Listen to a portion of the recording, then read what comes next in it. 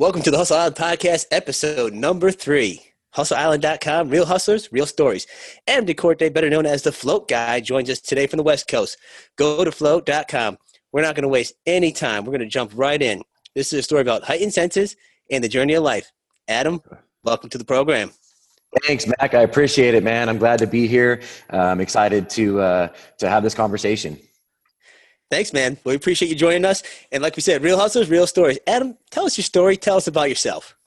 Whew, man. All right. Let's see if I can wrap this up in a short version. But let's see. I was born in Whittier, California, and a small little suburb out here in Southern California, and have two older brothers. I'm the baby of the family.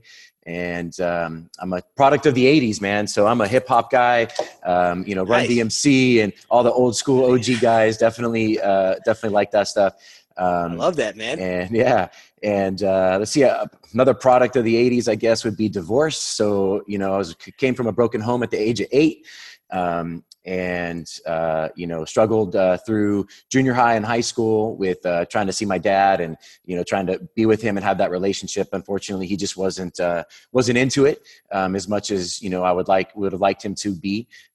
He had a gambling problem, so it was Vegas and the craps and the tables were definitely more important than spending time with us. So goes life. At the age of 14, he ended up passing away. That's okay, man. It was difficult for sure at the time. I mean, losing a parent, regardless of your relationship, is never easy. But I definitely, powered through that, got through that, at a young age and, had a rocky teenage life. I was rebellious and did things I probably shouldn't have done all the way up into my 20s. Learned a lot of lessons, man. I'm very thankful for what I've gone through in my life. It's put me where I am today and made me the person I am. So That's awesome, man. Thanks for sharing that with us. Now you talked about a little bit on your childhood and going through a divorce and that can't be easy. And you're a father yourself. How has that shaped your life now? Oh man, that's a crazy question, but my oldest daughter is 11, and so since between the ages of 8 and 11, I have tremendously been very thoughtful of that because I look at her and go, wow, what kind of life would she have if her mom and I weren't together or weren't in a relationship, or we broke our home. I know what that does to kids. I've seen it not only by myself, but then through friends and family, and it's tough. And so, it definitely, it's a bittersweet moment now. I love every moment I get to spend with them. And it is, it's a trial. She's 11, my son's 10 and my youngest is 8. And so we have a busy household, man. I wouldn't change it for anything. I love being a father. It is definitely something I love doing. That's awesome. That's awesome, man. Yeah.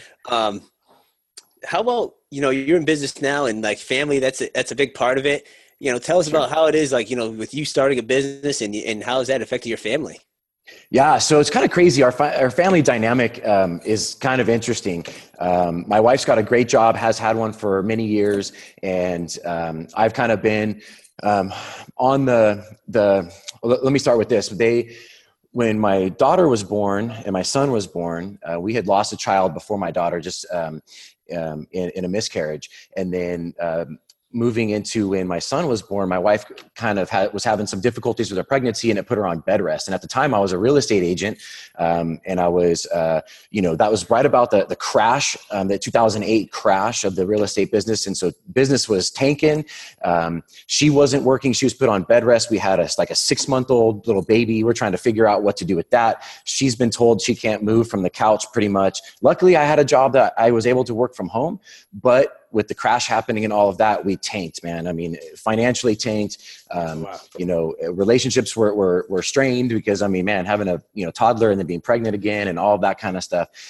So we went through a season of racking up tons of debt, just to put food on the table, just to pay the mortgage, just to pay the car payments and stuff. And that was a stress. We were just using credit cards to buy milk and formula, just hustling to get by, right? Just doing what we had to do. And, it was, from there, I kind of became the caretaker of our family. because like I said, my wife's got a really good job, great company. She was moving up the ranks and has continued to move up the ranks in that company. And so we just kind of put our eggs under her basket and said, hey, you keep going and I'll kind of be the stay-at-home dad, if you will. And so I transitioned kind of into that, which, I wouldn't recommend, but, hey, if you find yourself in a situation, you just got to make the best of it. And so I spent a lot of time at home. So I was always looking for ways to make money from home, or ways to, just, help bring something to the table. Because as a man, I think that, we have this inside of us. We are just the what am I trying to say? We're the ones that go out, right, and kill it and drag it home, and not to go into any gender roles or anything, but I'm just saying that, I think we're built that way. And so it was kind of difficult for me, but I became the caretaker. And so up until probably, I would say maybe 4 or 5 years ago, that role kind of changed. I had stepped into a couple different positions with a couple different companies, and just kind of worked part-time and did that thing, and did the house thing, or the stay-at-home dad thing. And that was difficult, I think, in a mindset of a man, to kind of be that, that role. But I wouldn't have changed it for the world, man. And so, I loved all the time I got to spend with my kids. I know that a lot of dads that are not in my position haven't had a chance to spend that time with their kids. And I believe that that's huge. I think especially for my daughters, man, raising daughters is not easy. But just having me in their life and being able to be there for them has been huge. So, that's been my role. And just recently my wife and I talked, and we basically decided that it was kind of my time to shine, if you will. I don't know if that's the right way to say it, but just my time to do something.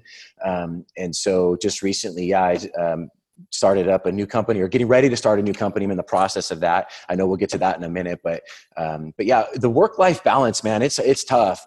I got 3 kids. Like I said, they were 11, 11, 10, and 8. And my youngest is in gymnastics, and she competes competitively. She's in season right now. So she spends about 24 hours a week in the gym. Okay. So she carries a part-time job at 7 years old, plus goes to school. My son, who's in the middle of my 2 daughters, he plays club soccer. So he's constantly got practices, and, we're traveling for him on the weekends. And then my oldest, she's, got her own thing going. She's taking voice lessons to become just kind of sing, and she wants to express herself that way. And she's got Girl Scouts, and she's in recreational soccer. And so, our schedules are crazy and my wife travels a lot. She's got a job that demands a lot of travel. So she's gone a lot, and I got to take care of the house, as well as the 3 little ones, and make sure that we're, fed right, and we're moving forward. So. Gosh, that's a lot. We've covered a lot. Like, yeah, you talked about your childhood, and then being a father. Like, what motivates you every day? Oh man, that's a good question. So I have to say I'm a follower of Jesus Christ. And so, my faith is definitely something that motivates me quite often. It's my backbone for sure. I definitely strive not to be my dad. Not that I hold him very high in respect. He did what he did, but he was still a man and a father to me to some degree. And so I just look at that and go, hey, you know what? If I didn't get the father I want to be able to do that for my kids. And so being there for them and making sure that I got a listening ear for them. And sometimes that's hard, being the disciplinary and also listening, and, trying to balance that. But I would say that that's been huge, man. Spending time with my wife too, over the last year, has been huge. That drives me, just to look at her and go, okay, we're here for a purpose on this world, and we're living it. And so, yeah, man, faith is something that's just so huge in me. And that's what I go to on a daily. You touch on your dad, and like you said, that gambling, and you said that you don't want to be him. Talk about your mom. I mean, I'm gonna let you talk about it. Sure. Yeah. No, man, my mom's a special person for sure. I think all moms are. But she, her and I had a rocky relationship coming. I mean, I was a bitter punk little teenage kid. I did some things during that time that, would make any mom blush and any mom be embarrassed for it. But my mom was a rock, man. I mean, she was one of those people that when my dad left and, we came home one time to the house locked and there was nothing in the house, completely empty. Everything was gone. And we heard from the neighbors that, he had basically had a garage sale and fire sold everything out from under us. Even our videos from like childhood and Christmases, he just like sold them to people. So, if anybody's got any videos from us from the 80s, I'd love to get a copy of it. But, my mom, she's a fighter, man. She's a hustler. She went to work full time. She was taking care of 3 kids, 3 boys, and we were not the easiest boys to take care of. And she hustled every day in and out. She worked retail. She was a retail manager, and she just, she made things happen. I mean, I think that's true, as well. I have to give credit. Part of my faith came from my mom because she got involved in the church when she was down and out and needed something to look forward to. She needed something to kind of uplift her. And she got surrounded by some great people that came alongside us. And I mean, there would be times we'd open up our apartment door and there'd be 3 or 4 bags of groceries sitting there. And we'd call my mom like, "Hey, did you leave groceries?" Cause she'd be working and "No, what are you talking about? That was not me." Just with a note saying, "Hey, we love you and just, want to make sure you guys got some food." So my mom hustled hard all the way. She just retired a couple of years ago. Nice. So she's living the retired life, man. And she loves being a grandma. She actually helps us out a lot right now. When my wife and I are both gone traveling or doing stuff, she steps in and helps us. And so my mom's a great person, man. She's been with me through thick and thin, and have always had faith in me, even though, I've been a difficult child. And she's always said something to me. She said something to me beginning of this year that reminded me of kind of like maybe why I have a purpose here. And that is when, so not to get graphic, but as I was being born, and this was in the early 80s, I had the umbilical cord wrapped around my neck, but nobody knew it. So the doctors and nurses are telling her like, "Bear down, keep pushing, right?" And so she's trying to push, and then she's telling them like, "There's something wrong, something's not right, this or that." And at this time, they didn't have all the monitors and all this kind of stuff to be able to tell, that I was in distress or what have you. And so after fighting with the doctors and nurses for a good amount of time, the doctor finally said, "Okay, let's stop and let's check something out." And he realized that I had the umbilical cord wrapped around my neck. So they were able to unwrap it. I was born, and, I came out with rope burns basically around my neck. And my mom always said that, you're special. I don't want to think I'm special, but she says that I'm special, and that I have a purpose. And, over the last 10 years of my life, I've been in ministry with a local church, and been working for the Lord, doing his work. And it was it's kind of gratifying to know that maybe we do really truly have some sort of purpose on this life, and we can share our story with others, if that's either in faith or in business or what have you. I think that's what I love about the Hustler Club and being a part of this community, is that we're connected now with a group of people that have a like mind in business and in life. And we care about each other enough to say, "Hey, I want to help you with wherever step you're at." I appreciate Greg and you, Mac, for doing what you guys are doing on this thing, because, it's definitely helped me just start to, especially during this last year, look at it and, man, go, "I'm going to hustle." And these words that are in here, I love it, man. I mean, I don't know if anybody's had a chance to go in and really read all of these words that are made up of this, and it's huge. And so I got 2 hustle shirts with one on the way with a couple other ones. And I tell you what, it's a daily thing. I almost wear this every other day. And it's really just to remind me of what I'm doing, why I'm doing it, and the perseverance I need to do on a daily basis. What's your life purpose? Whew, man, my life purpose. Well, like I said, I'm a believer in Jesus Christ. So, I have to say it's, introducing people to him. It's not anything I can do. It's all through him and the grace that he gives us. But I think too, a side note from that, if there is one, to caveat that would be, my purpose right now is my family, bar none. But is to bring people relief in our daily stressors, man. We live a life and we live in a society right now. Even if you take out all of the political, stuff that's going on and all of the, humanity things that are happening in the world, if you just look at daily life, especially here in America, man, this thing is 10 years old, this smartphone deal. And we are can't leave it. Right. We can't, constantly, yeah. Right. And we're constantly looking at it. We're constantly checking it. We're being inundated with so many different, advertisements or just constantly thinking or, hey, how many likes did my post get? Or, oh shoot, I should have done this instead of that on my social media or whatever. Right. And we're stressed by that. I mean, we use this thing for our alarm clock and it sits next to us and it buzzes in the middle of the night and we don't even know it, but our brain is actually now triggered by that little blue light that flashes of a notification. And even if you have it next to you, this is scientific proven. You guys should go read Mel Robbins, her 5-second rule. She did some studies in this thing where it's actually proven that our brains when we're sleeping is still connected to this thing. And if you have it on your nightstand and it's flashing from a notification or from an email or a call, our brain is actually wired to think about that. And so we're not getting the sleep that we should be getting. They say 8 hours of sleep. But let me ask you, when's the last time you got 8 hours of some solid sleep? It's probably been a while, right? It's been a while. It's always broken, because the phone, like you said, it's right next to me. And if it goes off, you check it, in the morning, the first thing you do is you check your phone, see if you have a message. Even if sometimes I meditate every day. And if I'm meditating and I feel the phone ringing or you feel it vibrate, it kind of breaks your meditation. So it's you should just take your phone away from your room at night and just throw it somewhere, put it in the living room, put it in the kitchen and just disconnect. And it's really hard for people to disconnect. And that's just the struggle because, we're all connected and I guess it's what you feed your brain with and what you follow and what and that's just what it comes down to.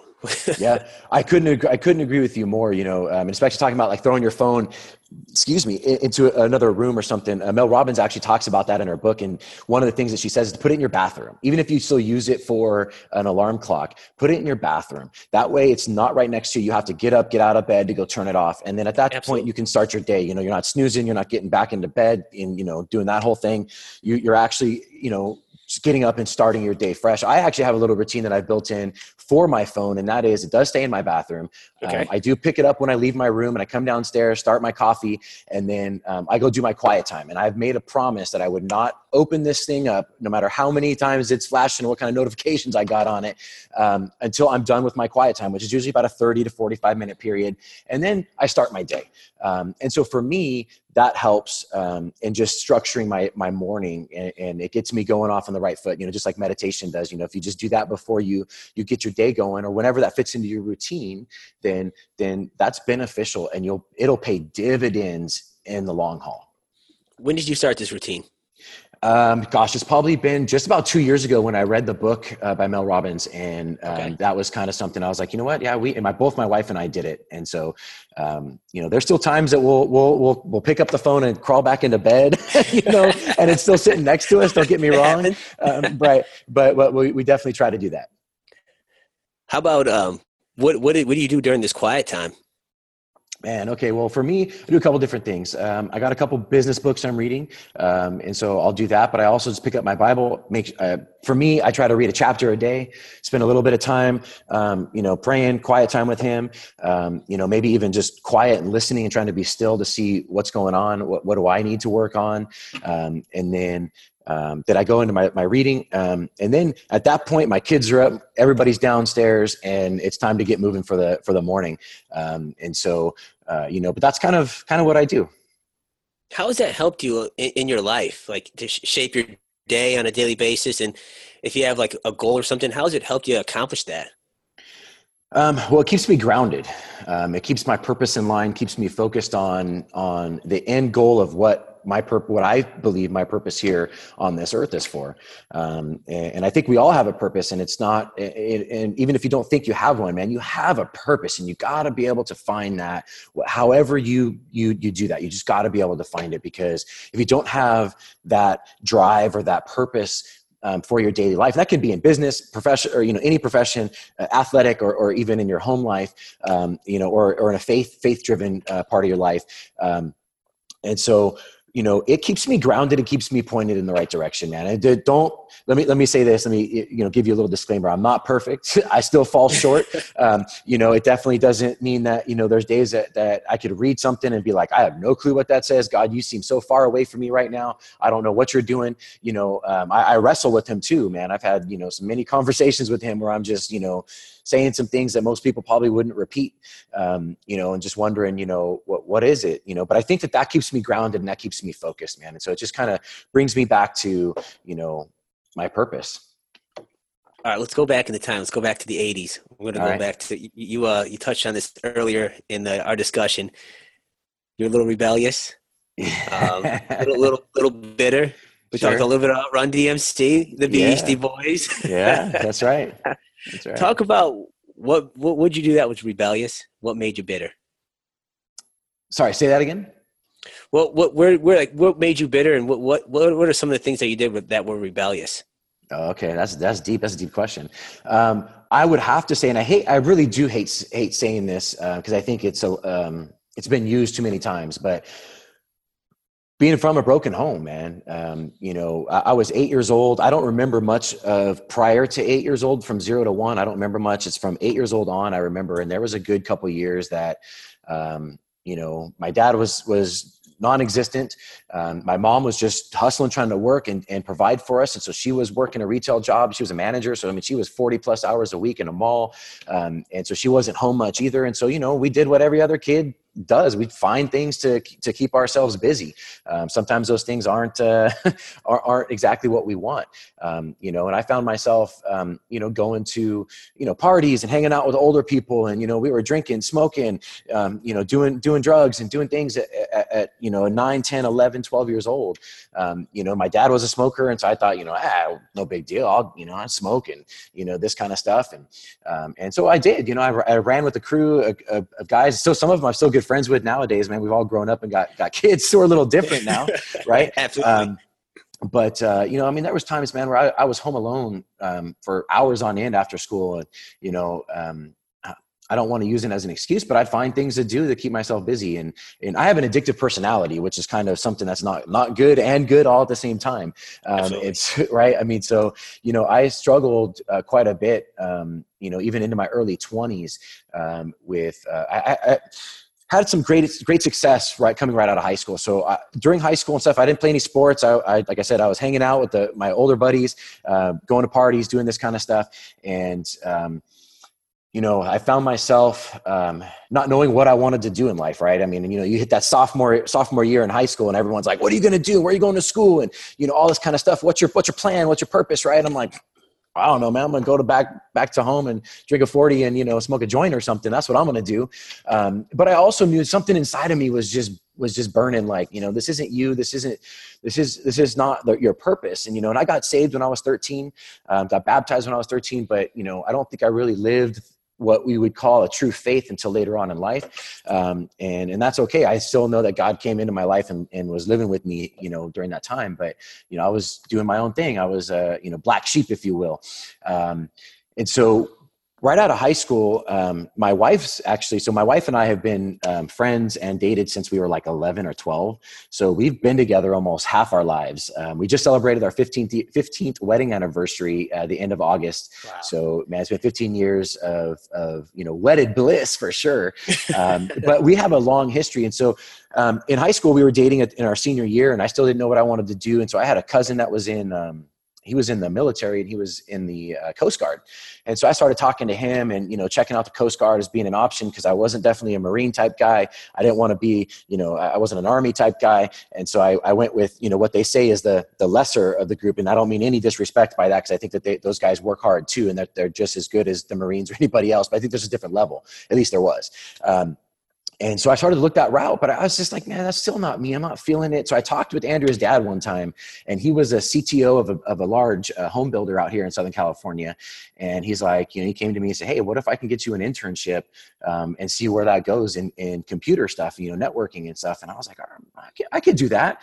And so he worked at, he worked it up to create a position for me. And I interned for about 6 months at this large Fortune 500 company, learned a tremendous amount. And then as soon as I got, after that 6 month time was up, I got hired on permanently as a network or a desktop technician. And so then I started to go get certified through Microsoft and get my network administrator stuff and all kinds of stuff, and started to work my way up, and was there for, a couple years, from like age of 18 till just about 20. I worked there. And then I landed a job at another large company, and they do a lot of title searches and title stuff here, actually across the nation. And I became a contractor, and at the age of 20, I was clocking 50 grand a year in contracting money. And man, that was awesome, right? I mean, I was just living it, right? I mean, I had no bills besides my truck payment and a $300 a month room rent, and I was just living it. Started to hang out with some people, some friends at the time. And, we started to get into some things that we probably shouldn't have. And, I got introduced to meth. Man, that took me for a ride, bro. That really took me for a ride. I ended up, I call it my 2-year roller coaster ride. I started really high, right? I was in the perfect spot as a young kid, great job, making really good money, living the life. I just, was loving it. And then got introduced to meth, and it just kind of went like this for a while, right? I had some good times, had some bad times.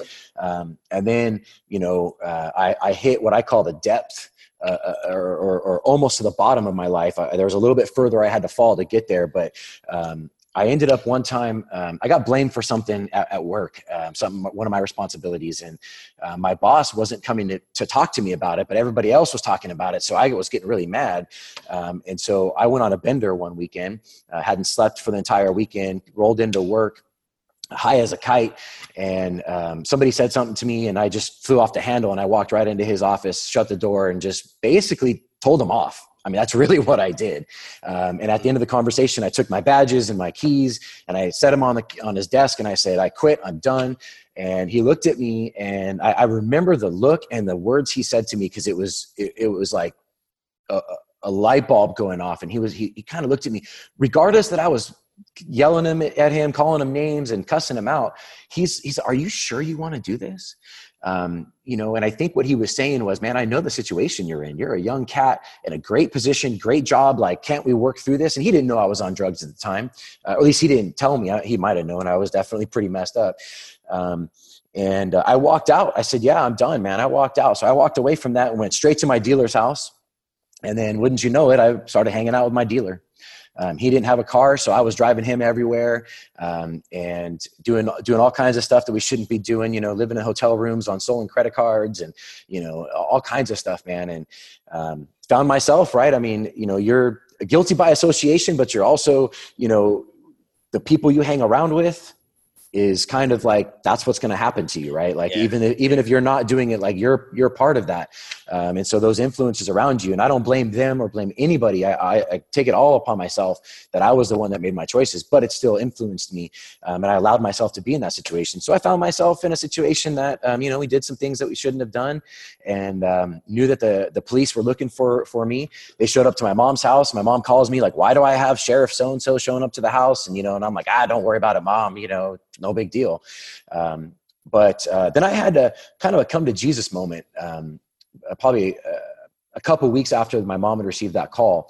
And I knew that, I had been on some serious benders and not slept for days. And I have this connection with the ocean for some reason, man. I love the beach. I love the ocean. And so one day I drove down there and spent probably about 6 hours just sitting on the beach, and having a conversation with God, or just talking to him, and just, crying out to him, going, "Man, this is not what I expected for my life. This is not what I wanted."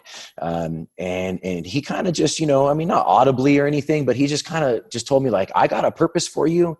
But you have to do something about it. Like, it's your choice," right? He gives us free will. It's your choice to believe in me, not to believe in me. He doesn't put that on anybody. He doesn't make you do that. It's completely on you.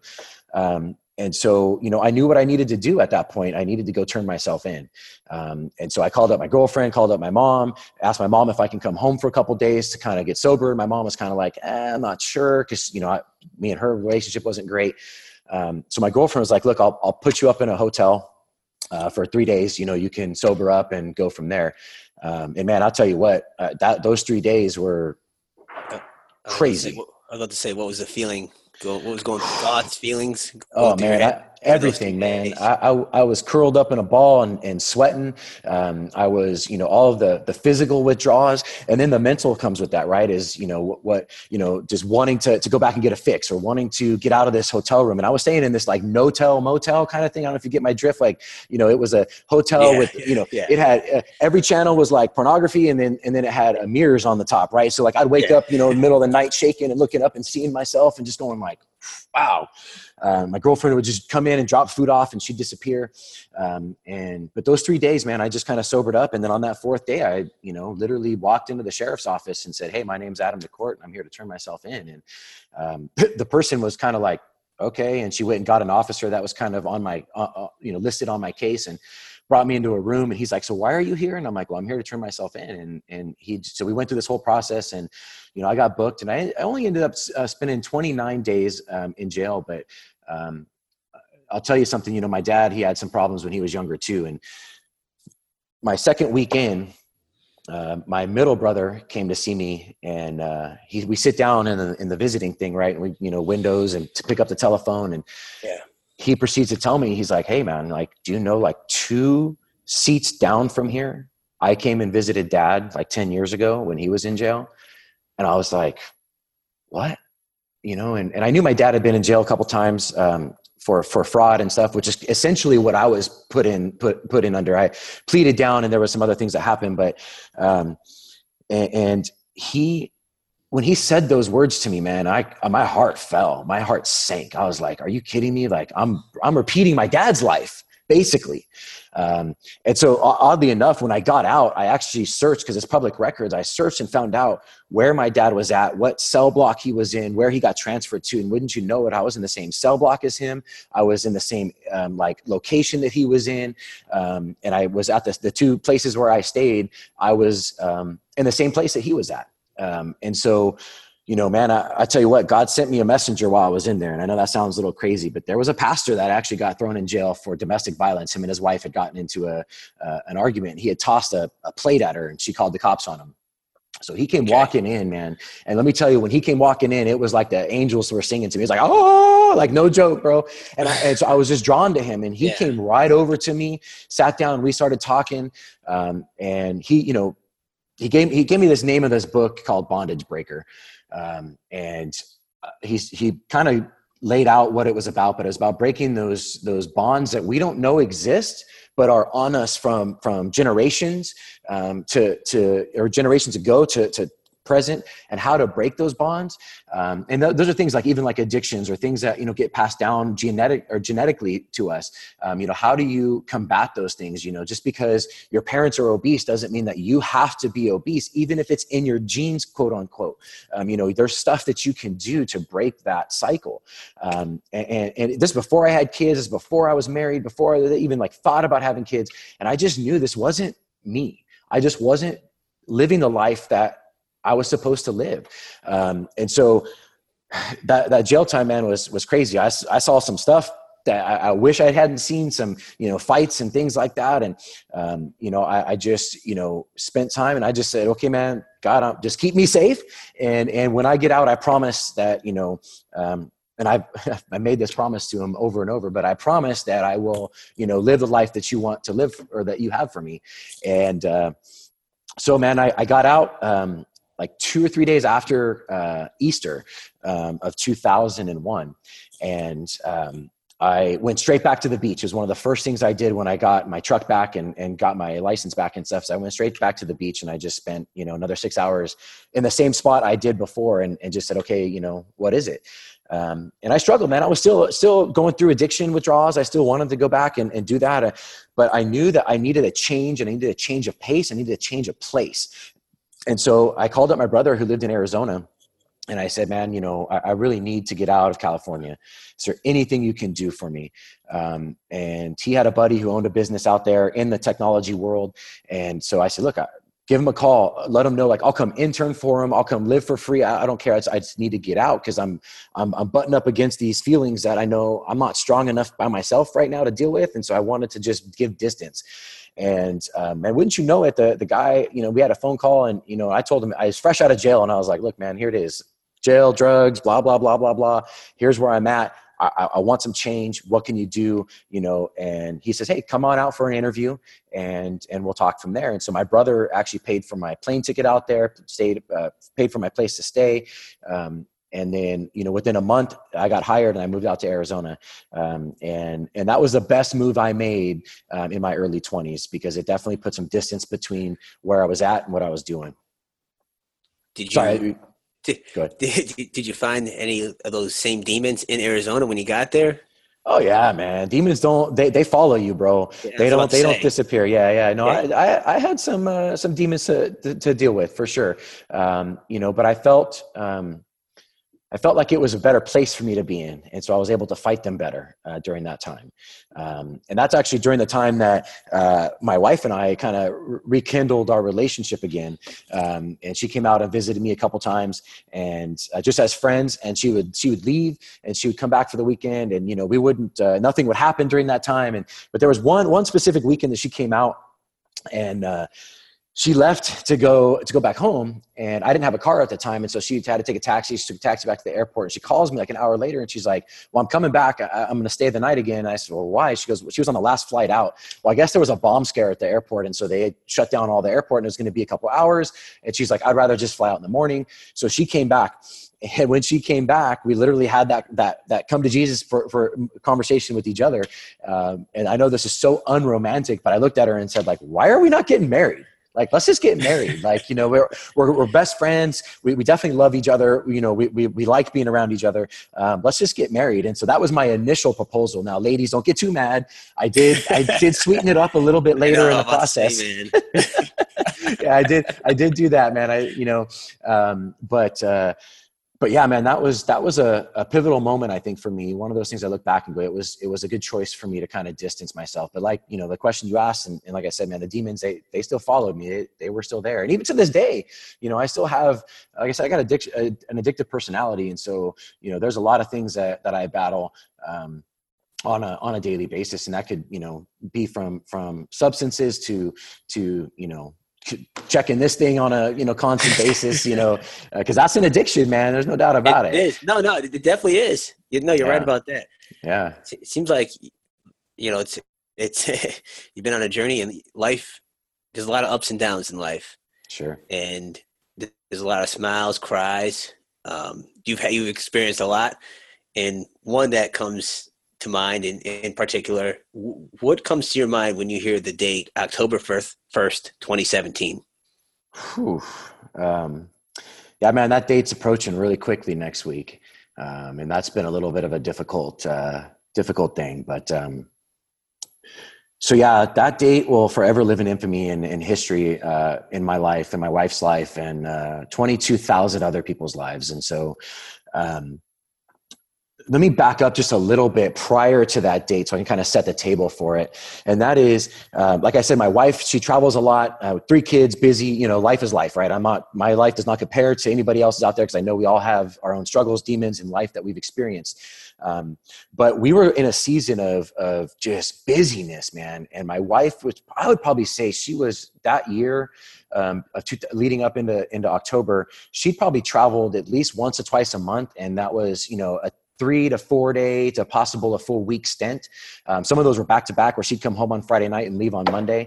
And so I was, working at the time, and I was in his ministry. And if any of those that have been in ministry before, that job is one of the hardest jobs that you will ever do, but it's the most rewarding. And I loved it at the time, but it was a stressful time there.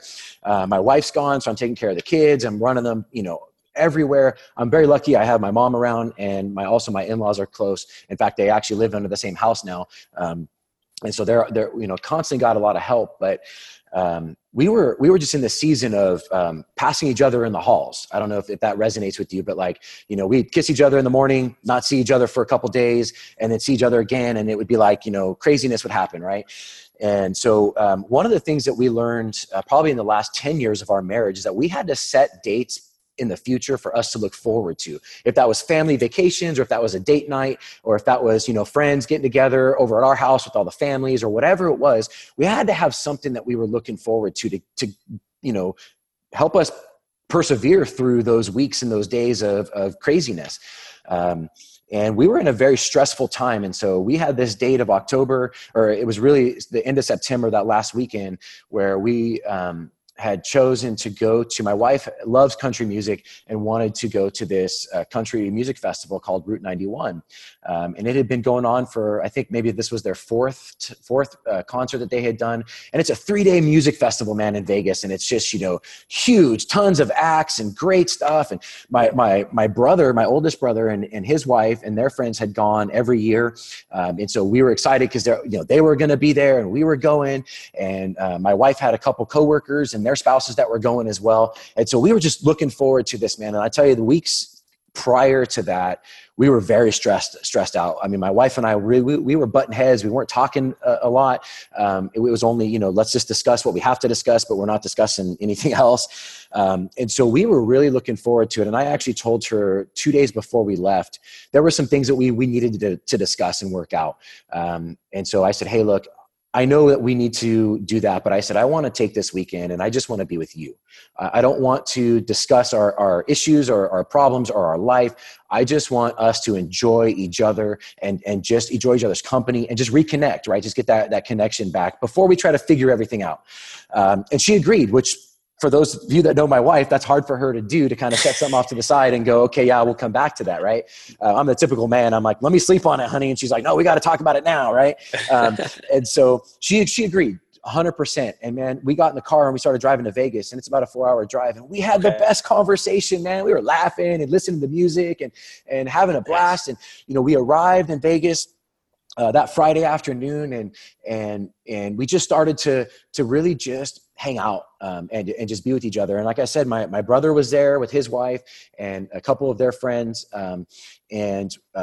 Funny thing was that my brother didn't have tickets to the show. And so they were trying to scalp them Friday and Saturday and even Sunday morning.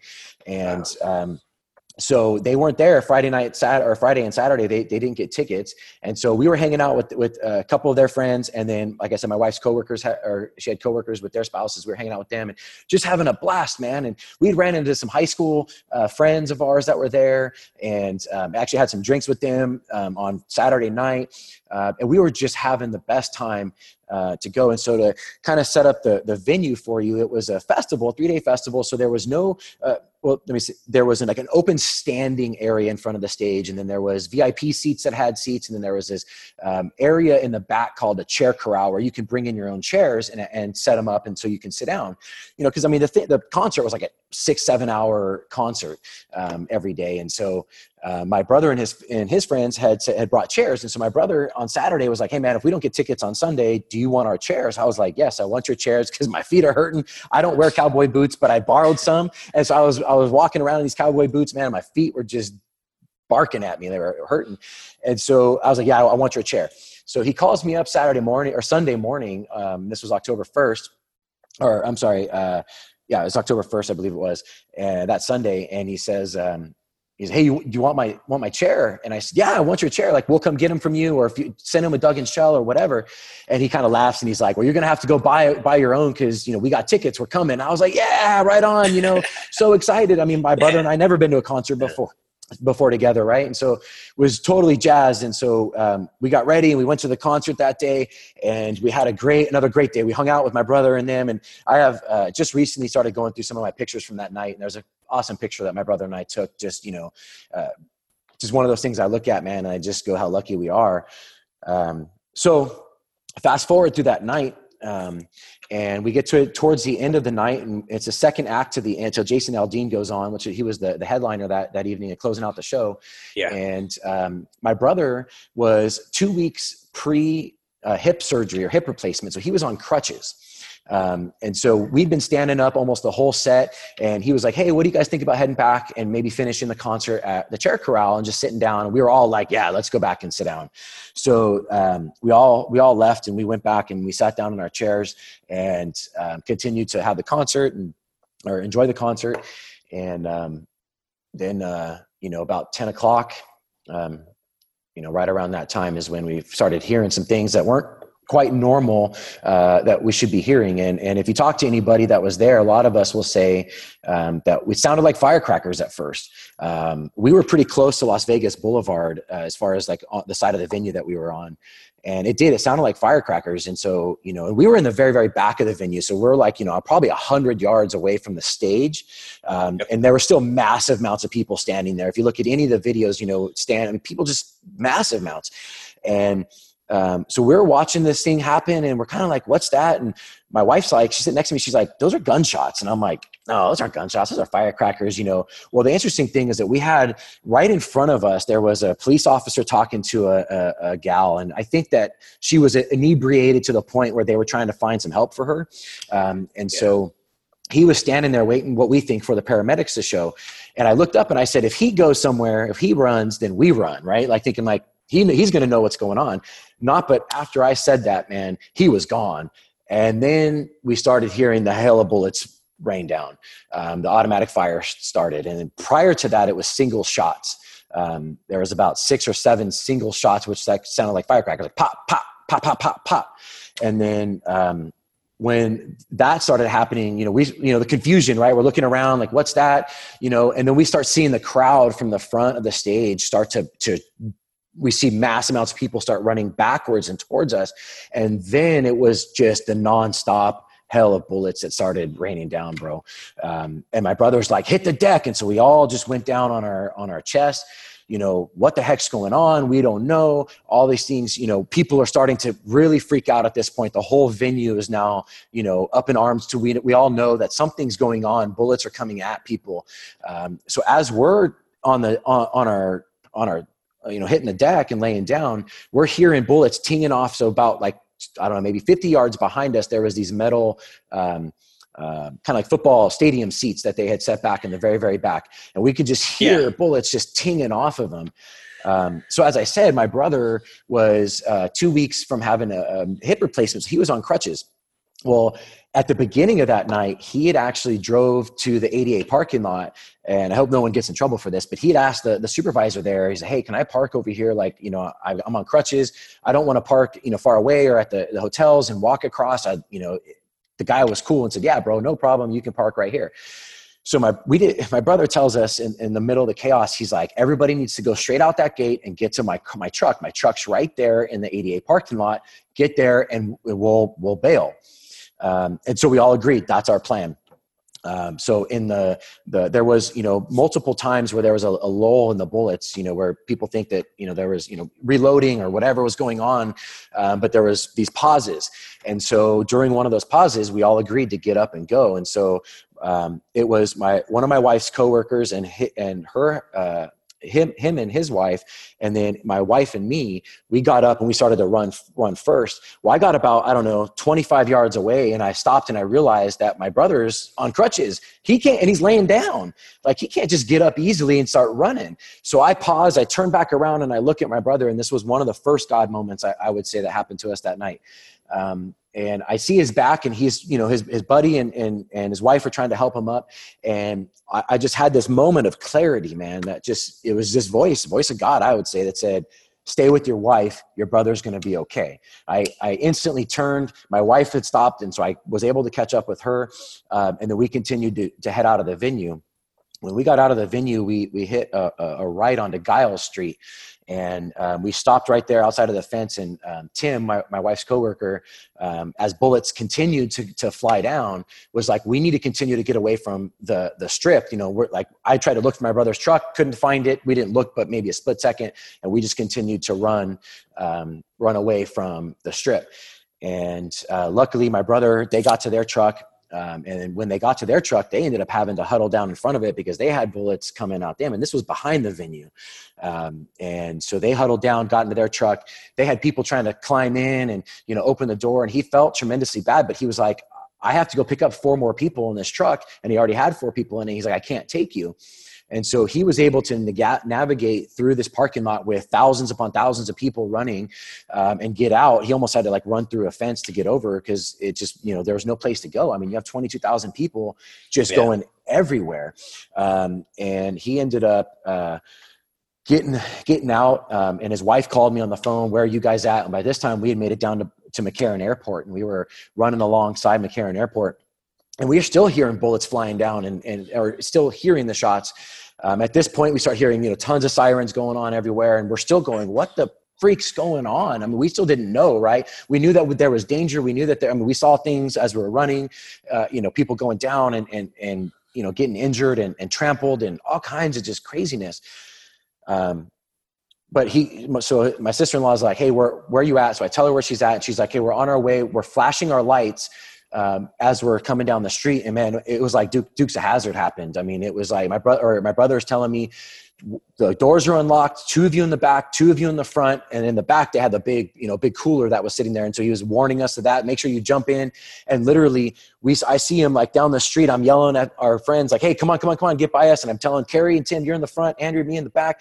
And literally he screeched his tires on the way up. Doors come flying open. We just kind of jump in, and before doors are closed, he's screeching on his way out.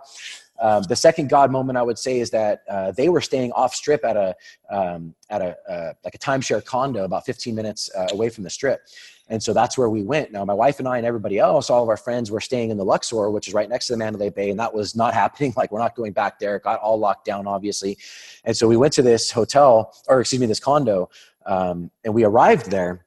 And our night wasn't over yet because my wife had 2 other coworkers with their spouses that she had called once we got there to find out, are they okay and all this kind of stuff. And luckily they had gotten out and they were okay, but they were hiding in carports, hiding in a hotel room. And one of them checked into the Motel 6 and got a hotel room, and they were like literally laying on the floor because they were scared, about what's going on. And my wife looked at me and she's like, can we go get them and bring them here? And I was like, absolutely. So I looked at my brother and I'm like, we're going on a mission. And he's like, let's go. And so, I grabbed my, Tim, my wife's coworker's phone, cause he had all their contact information. They're dropping pins on where they're at. Cause I told them, like, don't stay where you're at. If you need to go, keep going. We'll get to you. We'll find you. And so we went back, picked up one couple, drove them back to the condo, went back and picked up another couple. And during those times, man, it was a moment we're looking as close to the strip as we can get, and we're just seeing ambulances and police cars still flying every which way. Just the chaos that ensued. And I will say this, the first responders and the police officers, they did an amazing job that night for what they were given. And so we all went back, to the condo. We got everybody back there safe. Like I said, one of my addictions, I used to smoke back in the day. On the way back from picking up one of the couples, actually it was the last couple we picked up. I told my brother, I'm like, we need to stop at a convenience store. And he's like, why? And I'm like, well, just stop at the convenience store. And I broke down and bought a pack of smokes. And I smoked that whole pack that whole night. And then by the time my wife and I left, we were done. I was like, no more, and we crushed up the rest and throw them out. But, that night, bro, flipped our lives. In a way that I would never suspect that life can be flipped. And I'm not the only one to go through tragedy or go through an event in their life, that has done this. I'm sure there's plenty of people watching this podcast that have had a traumatic event in their life. Even losing a family member, right? Even to a natural causes is a traumatic event. And the grief that comes with that and the time of healing that comes with that is huge. And it takes everybody different amounts of time to do that. So that happened in October, man. And at the time I was working for my church and came home and took a leave of absence. And then basically at the end, right in January, towards the end of the year, we decided that it would be best for both of us to kind of part ways. And so I stepped away, resigned my position there. And then I was sitting there going, okay, what do I do? Right. I need to bring home some money to the family. Luckily, my wife, like I said, she's got a great job. She can sustain us, but I'm a man. I like to contribute something to the household. And so I'm like, what am I going to do? And years ago, I had started my own painting business, a house or residential painting business. And so I thought, okay, maybe I just go back and paint. I just wasn't feeling like that, but I also was in a place in my life that it was dark, bro. When I was coming out of the addiction of meth, that was the darkest place in my life. But this rivaled that and almost surpassed it because of the feelings and things that came about. I'm a people person, man. I love people. I love talking to people. My wife always, she gets, embarrassed sometimes because I can sit next, on a plane and strike up a conversation with you. And, we can be talking about life and everything, anything in between. I found myself, curled up in my bed, pretty much sucking my thumb in a dark room, just losing my marbles. My wife and I knew that we needed to seek some counseling. And so we got some counseling for it, and that helped. But then there was some things that we were experiencing that we never experienced before, like anxieties, social anxieties. We could no longer, we're a family of faith. We couldn't go to church and sit in the service because of the crowd of people. There was just too many people. We became exit watchers. We were always constantly looking for an exit. And if there was a crowd, we would always scoot ourselves back and be on the fringes of that crowd. And that was not like us. That was, they say that if you have anxieties or some sort of feeling like claustrophobia or anything like that, when you go through a traumatic event, it'll heighten those senses. And for my wife, that definitely heightened her sense of everything that she had. So we sought counseling. And one of the things that we, learned during that time was, somebody said something to this and it resonated with me. It said, somebody threw you guys into a washer and put it on a permanent spin cycle, because we couldn't tell which way was up. Our ship was doing this, and we couldn't right it. We didn't know how to get back on that path. And I had a lot of anger and angst against where I just came from professionally and what had happened. It transpired from me having to resign my position. And I was living in that filth, and I was just, I was not the person who even I am today and who I was before. And I experienced things that like I said, man, anxieties that hit that were just life stopping. And so I started to look for ways to do that. I knew counseling was one of them. I didn't want to go down a pharmaceutical route because, like I said, I've had addictions in the past, and I didn't want to do that. I was trying to, shield myself from that. No qualms about those that seek the pharmaceuticals or that use pharmaceuticals for any, mental things. I think that it's there for a reason. But just myself, I just knew I just didn't want to go down that route. So, I was getting massages and I was, acupuncture and other things I was trying, other modalities I was trying. I'm a essential oil guy, our family is. And so I was trying to, use oils to calm myself down but I couldn't stop my brain. My brain just would not stop. I couldn't sleep. I was having night sweats. I was having nightmares, and between that night and I would say January, or I say actually all the way to February, I was a mess. Just a complete mess.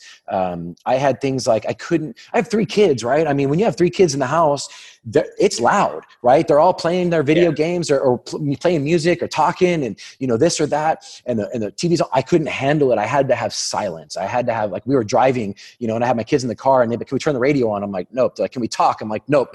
Like, just silence. I was going to say, how did that affect your kids? You and your wife going through a tragic event like that, and you have 3 kids and you have a household to run. Like, how did it affect them? Yeah, well, I would say for a while they kind of governed themselves. I think my wife and I were a little bit absent in that when we got back. But we, the next morning when we were driving home from Vegas, when we finally got when the Luxor came off lockdown and we were able to go back and get our stuff. And that was a weird experience. One day we could talk about that. But when we were driving home, we called, our parents and stuff. And my mom actually had our kids. And so we called my mom.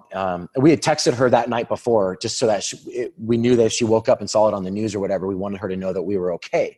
And so we called her and she's like, hey, I think you need to tell the kids what happened, because they were going to go to school that day. And, kids talk, kids see things in their household, they're going to hear about that something had happened, in Vegas. And so she's like, I think you need to tell the kids. And so we did, we got on the phone with them and we told them, we didn't, we sugarcoated it, but we didn't sugarcoat it because, we're real with our kids. We don't like, kind of sugarcoating a lot of things. Life is life, right? I mean, it's going to suck and it's going to be great all in the same breath. And so we told them about it. And I don't think my middle child and my youngest child didn't really get affected by it, but my daughter, my oldest daughter, she was real affected by it. She didn't want to leave our side when we got home.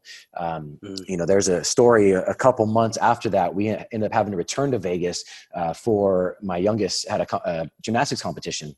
And it was our second time back to Vegas. And long story short, we had family there. My oldest daughter was going to sleep with my mom in her room. But we got a call, after, like 11 o'clock at night after everyone's asleep, and my daughter's hysterical. She is just hysterical. And we're like, what's wrong? What's going on? And my mom's like, she just wants to be with you guys. So fine. So she comes over, to sleep with us. And we asked her, like, what's wrong? And she's like, I just want to be next to you guys. Cause we were in Vegas and she just did not have a comfortable feeling. And that's affected her even, now. I mean, I think we're out of the woods, if you will, with some of that kind of stuff. But for a while it affected our family quite a bit. And, they didn't know what was going on with mom and dad. Right. I mean, there was times I was short. My fuse was like, or I had like no fuse. They could just look at me like, hi dad. I'd be like, be quiet. Don't say a word, but it was crazy, man. I'm a firm believer that we go through, experiences in life, not only to learn from them, but to also to maybe help others in that. And so that day that we went to Vegas for my competition was the first day I had floated. And I know we're going to talk about floating too. Absolutely. We're going to get there. And my friend told me, hey man, you're going to have the best sleep ever after you float. And so I was all excited. So the first time I floated was that Thursday morning, and then we drove to Vegas. And so all I was thinking about as my oldest daughter, who's very, very tall, she's 11 years old, decides to come to sleep in this one bed with me and my wife. And I'm thinking, I'm not going to get any sleep. Like, this is crappy. Like, I'm in Vegas. My daughter's next to me. Like, we're in a small king size bed, which we have a Cal King at home. So I'm used to the space. And I'm like, man, I'm going to be sleeping like this and it's going to suck. I got 4 hours of sleep, but the 4 hours of sleep were the best 4 hours I ever got in my entire life. And I know we'll get there. But really? Yeah. Oh, go ahead. I want to ask you, because you went through this event with not only your wife, but your brother, friends, and to go through something like this with a bunch of people, it's like, wow, like, yeah. It's like, what? You're like, oh, holy cow, like shit, really cool. Yeah, and then you guys all get back to this condo. What was it like in the condo? Was it like panic? Were you guys, I know you said you went and got a pack of cigarettes, but like, what was everyone saying? What was like, you trying to reach people and say, hey, we're safe, trying to figure out what happened? Yeah, I actually have a picture of that night. We're all sitting in the living room of that condo, and there was, at the end of the day, I think there was there's like 12 of us, I think, that ended up back at the condo, and the mood was very somber and very concerned. We were all still going like, what the F just happened? And we're watching the news and things are starting to come out. But what we did know is that there was a mass shooting that had happened. One of the couples that was with us ended up hiding under a big like Budweiser truck, like a big rig, like a trailer of a big rig that they were storing beer and stuff in. And they ended up having one of the victims thrown under the truck on them. And so they had blood just all down their back and stuff like that. And there was a lot of shock. You talk about shock and awe, like there was a lot of shock and awe. We're all on our phones trying to communicate to our families, that we're okay. We all had other people that we knew that were there. So we're trying to contact them, make sure they're okay. And it was a weird night, but I'll tell you what, there was, probably about 4 or 5 o'clock in the morning, we decided to turn off the TVs, and everybody was kind of like, we going to try to sleep. So we just kind of all found a spot and curled up, and I don't know if we slept. I think I did fall asleep, but kind of in and out of sleep for a little bit. And then, woke back up and started checking social media and, trying to find out more that was going, what had happened, and I think until that next morning, we, nobody really knew the scale of what transpired. I mean, we knew it was big, and we knew that something messed up had happened. And so I would say, it was a somber, Have you had the opportunity to get together with those people? Yeah, we have. Absolutely. My brother, obviously we see each other quite a bit. We've gotten together a couple times there. I would say that one thing that's came out of this event is that there's been a lot of community that's came about. So there's a ton of Facebook groups out there for survivors, for all different areas of the nation, because, there's a lot of people, but there's a lot of people from Southern California because Vegas is so close to us. And one or two of the victims actually live in my hometown with their family and stuff. And one of the ones that have passed away.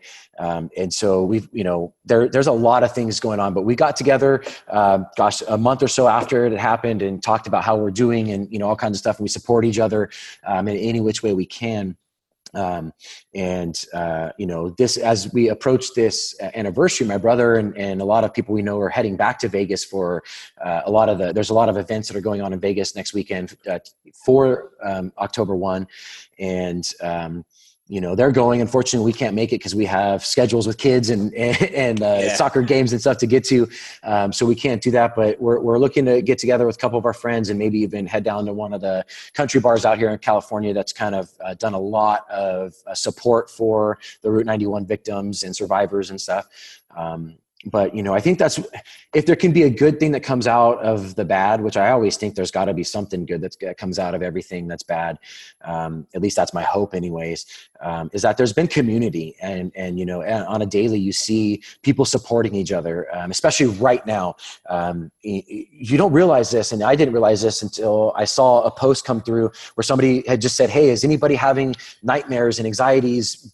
Like all of a sudden, like they were okay, and all of a sudden they're back. And as we approach our 1 year anniversary, those things start to dredge back up. I had this for the longest time in between that stretch of October 1 and January. I was on my laptop and I was diving into every single article that was written about it, every single video that was posted, from the mainstream media to the underground media. I was following it all, and I was trying to, find answers and trying to find, the whys and the whats and the hows. And I was just in this dark place. So that's all I did all day long was just search YouTube videos and search articles and all this stuff. One thing that's unique about it though, when you talk to other survivors, even my wife, who we were shoulder to shoulder from the moment it started to the end of it, was we experienced different things. We saw different things. And so our experience is not the same. And even when my wife and I were going through counseling and we were having our individual, even though we were there together, like the counselor would be speaking to us individually, we'd be telling our own story. It was night and day from the differences of what we saw, what we experienced, the things we heard, the things that we smelt, tasted. I mean, everything was completely different. And so getting together with fellow survivors and hearing their stories and what they've gone through and their experiences even post that date, it's been helpful for me. And so what I started to do, man, is I started to vlog about it. I just really started to go, man, I want to talk about this mental thing that I'm dealing with. And, you can't turn on the news right now without hearing mental awareness, right? That there's, things going on and that, everybody's, got some mental thing happening and all these events that take place. They always find these guys that got some sort of, mental issues, or they in the past they have, or whatever, and they want to point it at the pharmaceuticals and say, oh, they were on this type of drug and maybe that's why, or whatever. I don't know why, or what would make somebody do those things. I can only speculate. But the one thing I do know is when your brain gets messed up, it's hard to write that shit, man. My brain got messed up. I was angry and I was depressed and I was scared to walk outside. I was, scared to go to the grocery store and scared of, you would hear a loud noise and it would just set you off. My wife travels a lot, and for her to get on an airplane in a crowd of people and know that there's only one exit in and out, that was stressful for her, and that set her off. And, getting introduced to PTSD, I have a compassion for people that have been diagnosed with that or have dealt with that. Even our soldiers, it's like, you hear about, soldiers coming back and dealing with PTSD. And I had compassion for them before, but man, let me tell you what, my heart beats for them now. I talk about compassion. Like, I understand to a small degree of when your life gets flipped and it's a traumatic event, how you can become mental. You become a mental case. There's no doubt about it. But I'll go back to, I knew when I got out of jail, when I was in jail, God's like, I got a purpose for you and a plan for you. And when I started to snap out of my mental situation I was in and holding on to that truth, I started to right my ship a little bit. I started to come back to life a little bit. I started to come back to like, okay, hey, crazy things were still happening. We still couldn't be comfortable in church. We still couldn't go and go to the movie theaters or, gosh, man, we went to the movies after that. And there was this gentleman that walked in late after the thing and he got on his phone. He was on his phone for 30 minutes. All I could think of, what is this guy doing on his phone? Why is he on his phone? Why did he come in here late? Like, my brain's just like going on. And yes. There's still times now, man, I got some dark thoughts that run through my head when we're in an open space and things like that. And my heart starts to pound and I'm like, well, man, if somebody came in here with a gun, like, we could all be screwed. You know what I mean? Like, and those thoughts never crossed my mind before. And so now I deal with that. That's constantly in the back of my head. It's hard. But yeah, being around other people, is such a relief though, when you can talk about it and they're like, somebody will post something. They're like, man, I had a nightmare last night, blah, blah, blah. And it's like, yeah, I've been struggling with the same thing. And, that community that we get, cause we experienced it, even though we experienced it differently, we experienced the same thing. And sometimes you can't connect. It's why soldiers sometimes, right, want to go back into the war. They want, after coming home and they're like, they want to go back because that's the only way that their mind is conditioned to be able to, allow themselves to live a life, is that they're like, I just want to go back because that's what I know is normal. And so it's like, when you come out of that, it's like, what's normal? Well, a lot of people say that, this is my new normal that I'm living now. And yeah, there's some truth to that, but there's also some truth that you can go back and find the person that you were before, but it takes a lot.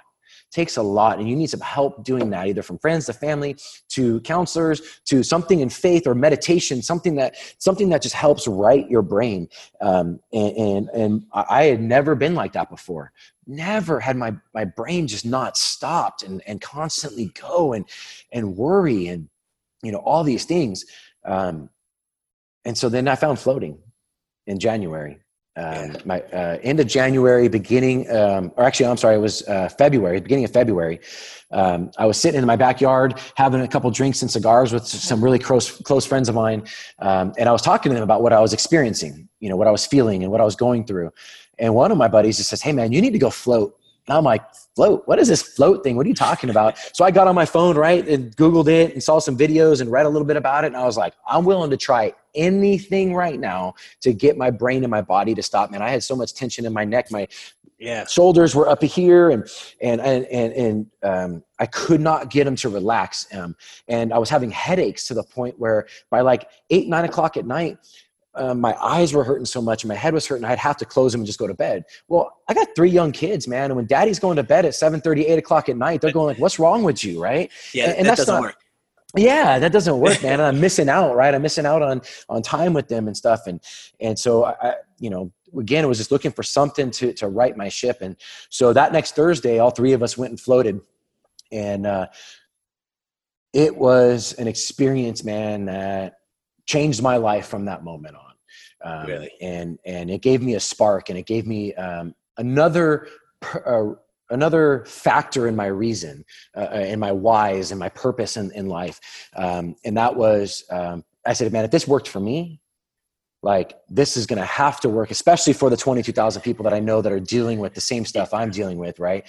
And so, and I'm an entrepreneur at heart. I've started my own businesses before, all this kind of stuff. And I just looked at my buddies, no joke. We're sitting in this room before we left. And I'm like, why are we not talking about opening up our own center? Like, let's look into it. Let's see what, if this is a viable business, right? I mean, obviously you want to make some money and you want to do some stuff, and so, man, I dived head first, didn't even test the water, started, I got home and my videos and the articles I was searching for prior to that about the event faded away because I had a new purpose. I had a new drive. I had something else I was looking for. And if you talk to my wife, she'll tell you, like, man, when I don't have that, I'm the darkest, deepest, little sad clown, and I can bring the room down because yeah, it's like black, cloud. Yeah, exactly. Just this like destruction of of an existence, and she saw me turn, and she saw me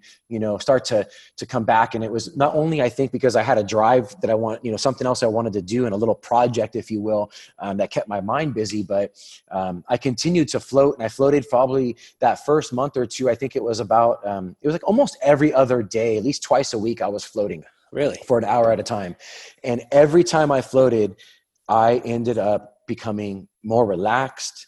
My brain started to slowly slow down. I was able to think clearly. I was able to, put two thoughts into a complete thought and not just be scrambled. And it changed my life, man. And so when I found out that, there was not a lot of sinners around us, that we had to drive, I'm in Southern California. So, everywhere is 45 minutes to get to without traffic. And then you add traffic on there and it's like 2 hours to get there. Right. Trust me, I know. Yeah. I know how traffic rolls, especially out that way. Right. And so there was a handful of centers out here in California that are float centers, but they're all 45 minutes away. And I just started thinking, like, why are they 45 minutes away? How come there's not one closer? We could do this. We could put one closer. I'm in the Inland Empire of Southern California, and I'm like, the Inland Empire, like, we could use it, like we could do it. And so, I started diving into it, man, and going, trying to find numbers and connecting with center owners. And I started to float more often and, dive into the science behind it. And that's when I really, really, really just said, okay, this is legit. This is not a snake oil that somebody's selling. This is not a fad. And so I'll get into a little bit of the science of it. So everyone can understand why this has been so beneficial to me.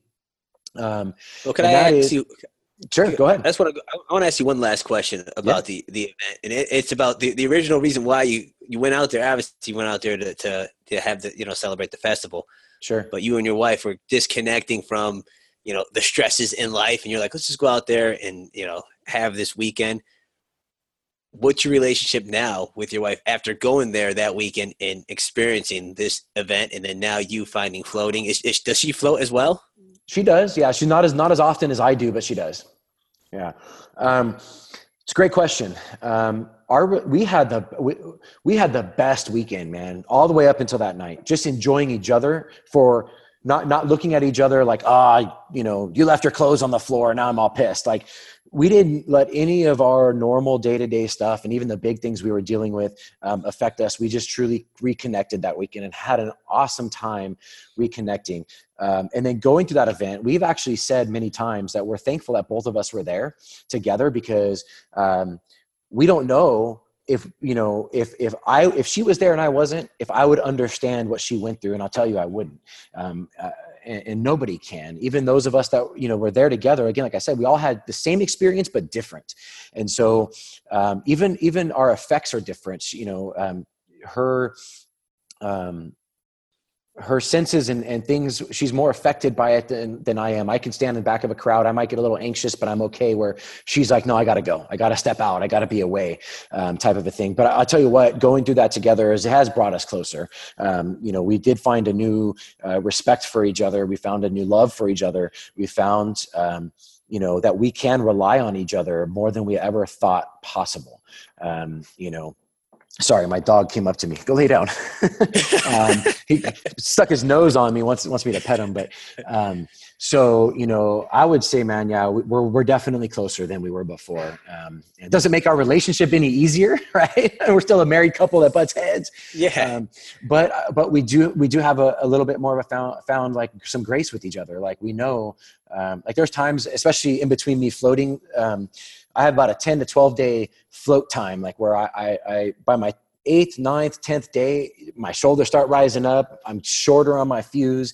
Even my kids will tell me, like, I'll like maybe snap at them and they're like, "Hey Dad, when's the last time you floated? Maybe you should go float." But yeah, man, it's brought us closer together for sure. It definitely has, going through when you have to run for your life. Yeah. And I mean, literally run for your life. That experience bonds people together. Even those that are with us, that were with us that night, we have a bond that nobody will be able to break and that nobody will be able to understand. And for the longest time that we had group text messages going on, where we were just, hey, checking in on each other. How you doing? What's going on? How are you feeling today?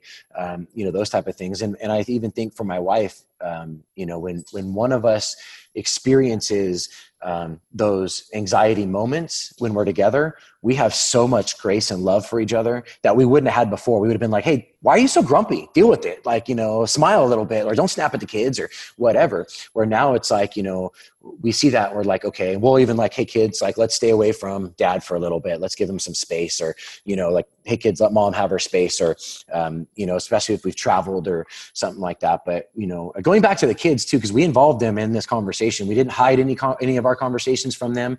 And we took them back to Vegas.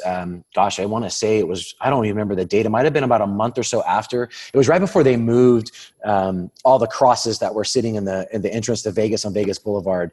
And we took them back, just did like literally a turnaround day. One Sunday morning, we were like, "Let's go to Vegas." And we took the kids, and we walked our path of escape. And then we took them back to the venue and we took them to where all the crosses were. And we cried with them. We hugged them. We allowed them to see what was going on, with everybody else that was there too. We didn't shelter them or hide that from them, because this is life, man. Life is real, and life sucks sometimes. And sometimes, life sucks and it happens to you when you're like, "Why is this happening to me?" We're grateful that we weren't physically shot or physically hurt. But the mental chess game that we have to play now is hard. And when we look at our kids, we go, "Man, they're just as vulnerable as we are." And we want them to experience that, and I don't know, even coming like as thoughts come into my mind that, I don't know about you guys, but I'm pretty sure that even your school districts, right, they go through active shooter training now. And it's like out here in California, we had earthquake drills, right? And that was the only drill that we ever did when I was in school. And now it's like, you got earthquake drills, fire drills, and active shooter drills. And, they're teaching the kids to huddle, and lock doors and all this kind of stuff. And like, I freak out about that sometimes. I'm like, man, I tell our teachers this, my kids' teachers this all the time. I'm like, I'm thankful for who you are. And I give them so much love and grace, because those are the people that are going to be with our kids when shit goes down. Right. And their lives are on the line just as much as a police officer these days. And I hate saying that. I don't think it's right. And I hate saying that, but that's just the world we live in. So sorry, I went on a little tirade there. No. I mean, these things are happening all the time. And it's just too many of these events, these mass shootings, and it's kind of like people sometimes I think are just like numb to it. You hear it and you're just like, oh, like, it's just not like national news. Whether it could be like just in Maryland, there was 3 people just recently shot at a business. Like, people just kind of like glance over that, like, no, like that's I don't know the full story of it. But that's a shooting, like there's an issue there. Like, these things are just happening more and more. And I don't want to dive into that. That's a whole nother discussion. Sure, right. But that's just like those things that happen. Like for instance, you went through like probably the worst shooting on this U.S. soil. And if for someone that went through something like this and to see this happen again and again and again, I can only imagine like the triggers that brings up for you mentally. Yeah. Yeah, it is. It is. Those are one of the things, you turn on the news and you see that. And I'm a news junkie. I do, man. I have apps on my phone and I'll turn on the news, morning and evening and whatever. Although I've learned to not do that because I realize that I am a junkie to it. And I think, man, who was it? I don't know, somebody who's out there in the vlogosphere or something like that talked about, when something happens in the world, somebody's going to tell me about it. So I don't need to worry about like checking the headlines. And I've tried to implement that into my own life. And although when I do hear about shootings or mass events like that across the world, I do have a newfound feeling or respect for the victims or those that go through it.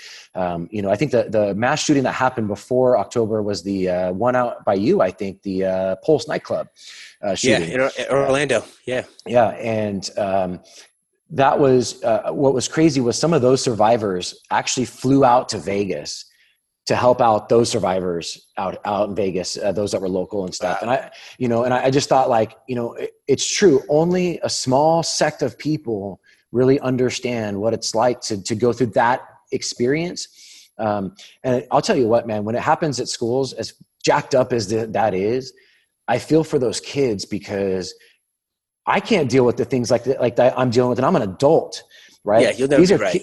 Yeah. It's just, kid, no person or kid should have to go through anything like that.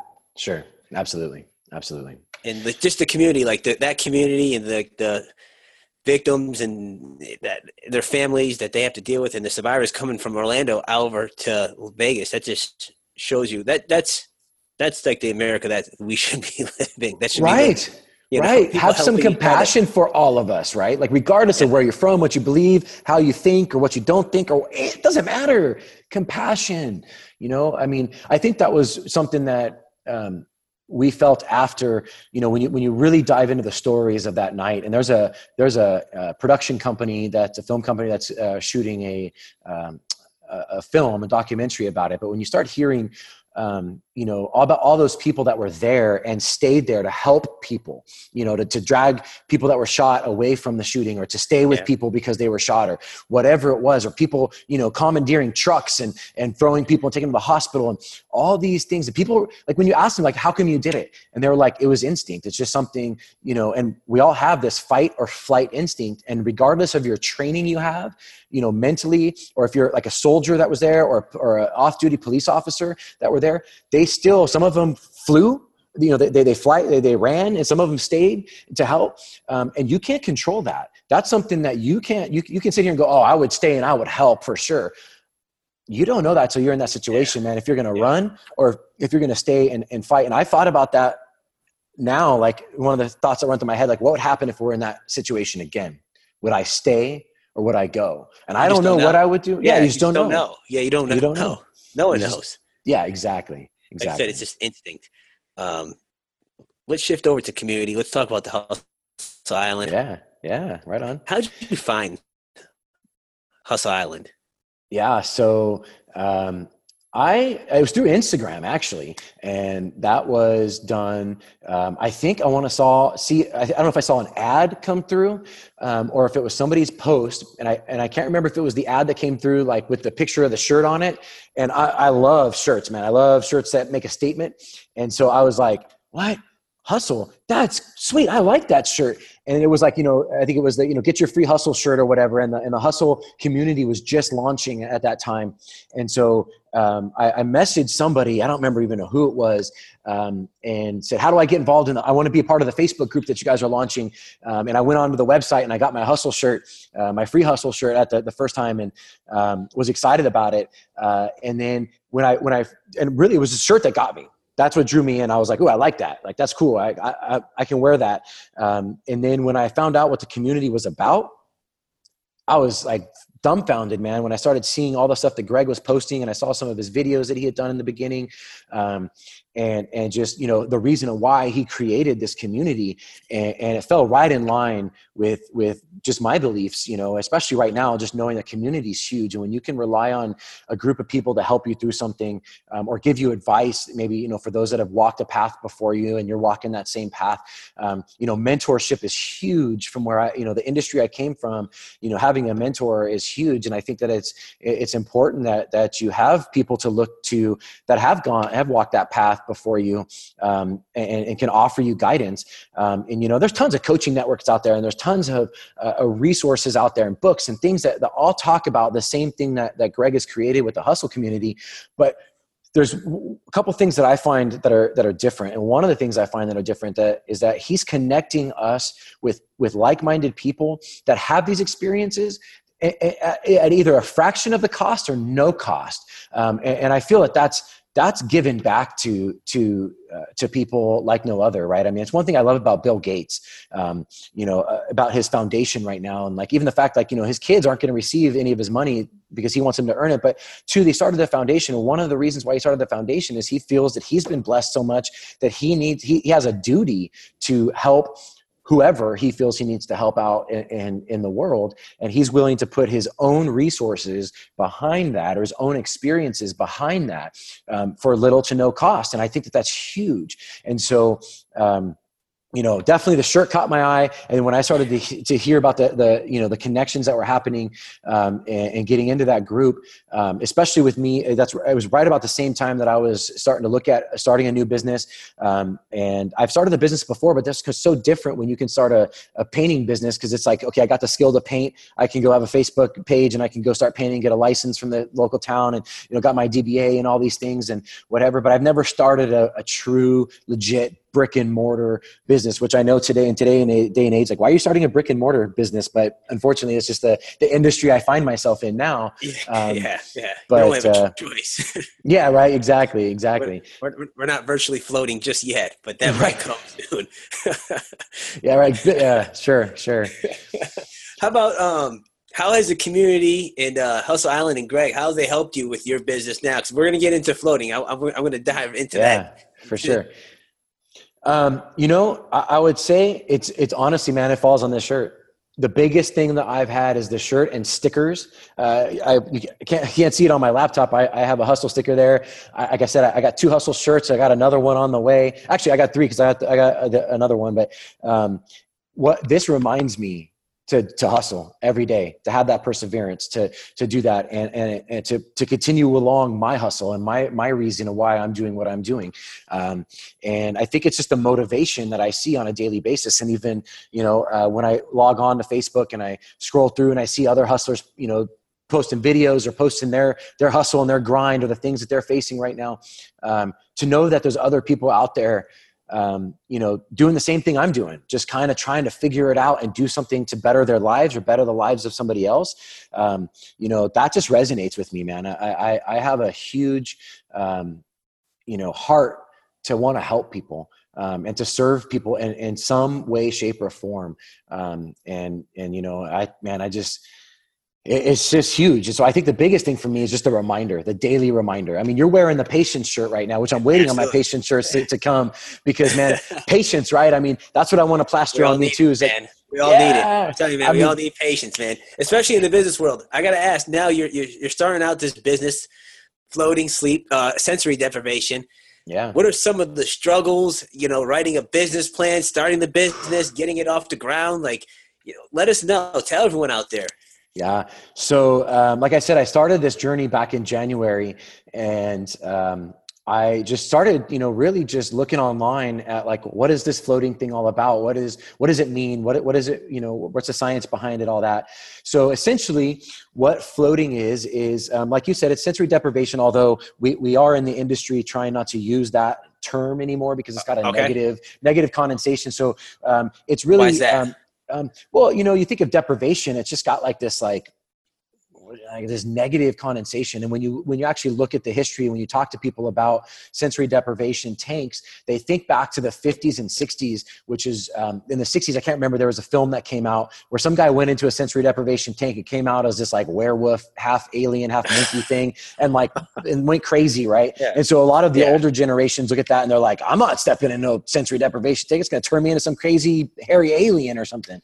And in the 50s, when floating actually really got created, was by this guy named Dr. Lilly, John C. Lilly. And what he wanted to do is, in a sense, he wanted to find out what happens to our brain when we're sleeping, or when you start taking away certain senses that we have, right? Smell, touch, hearing, and all that kind of stuff.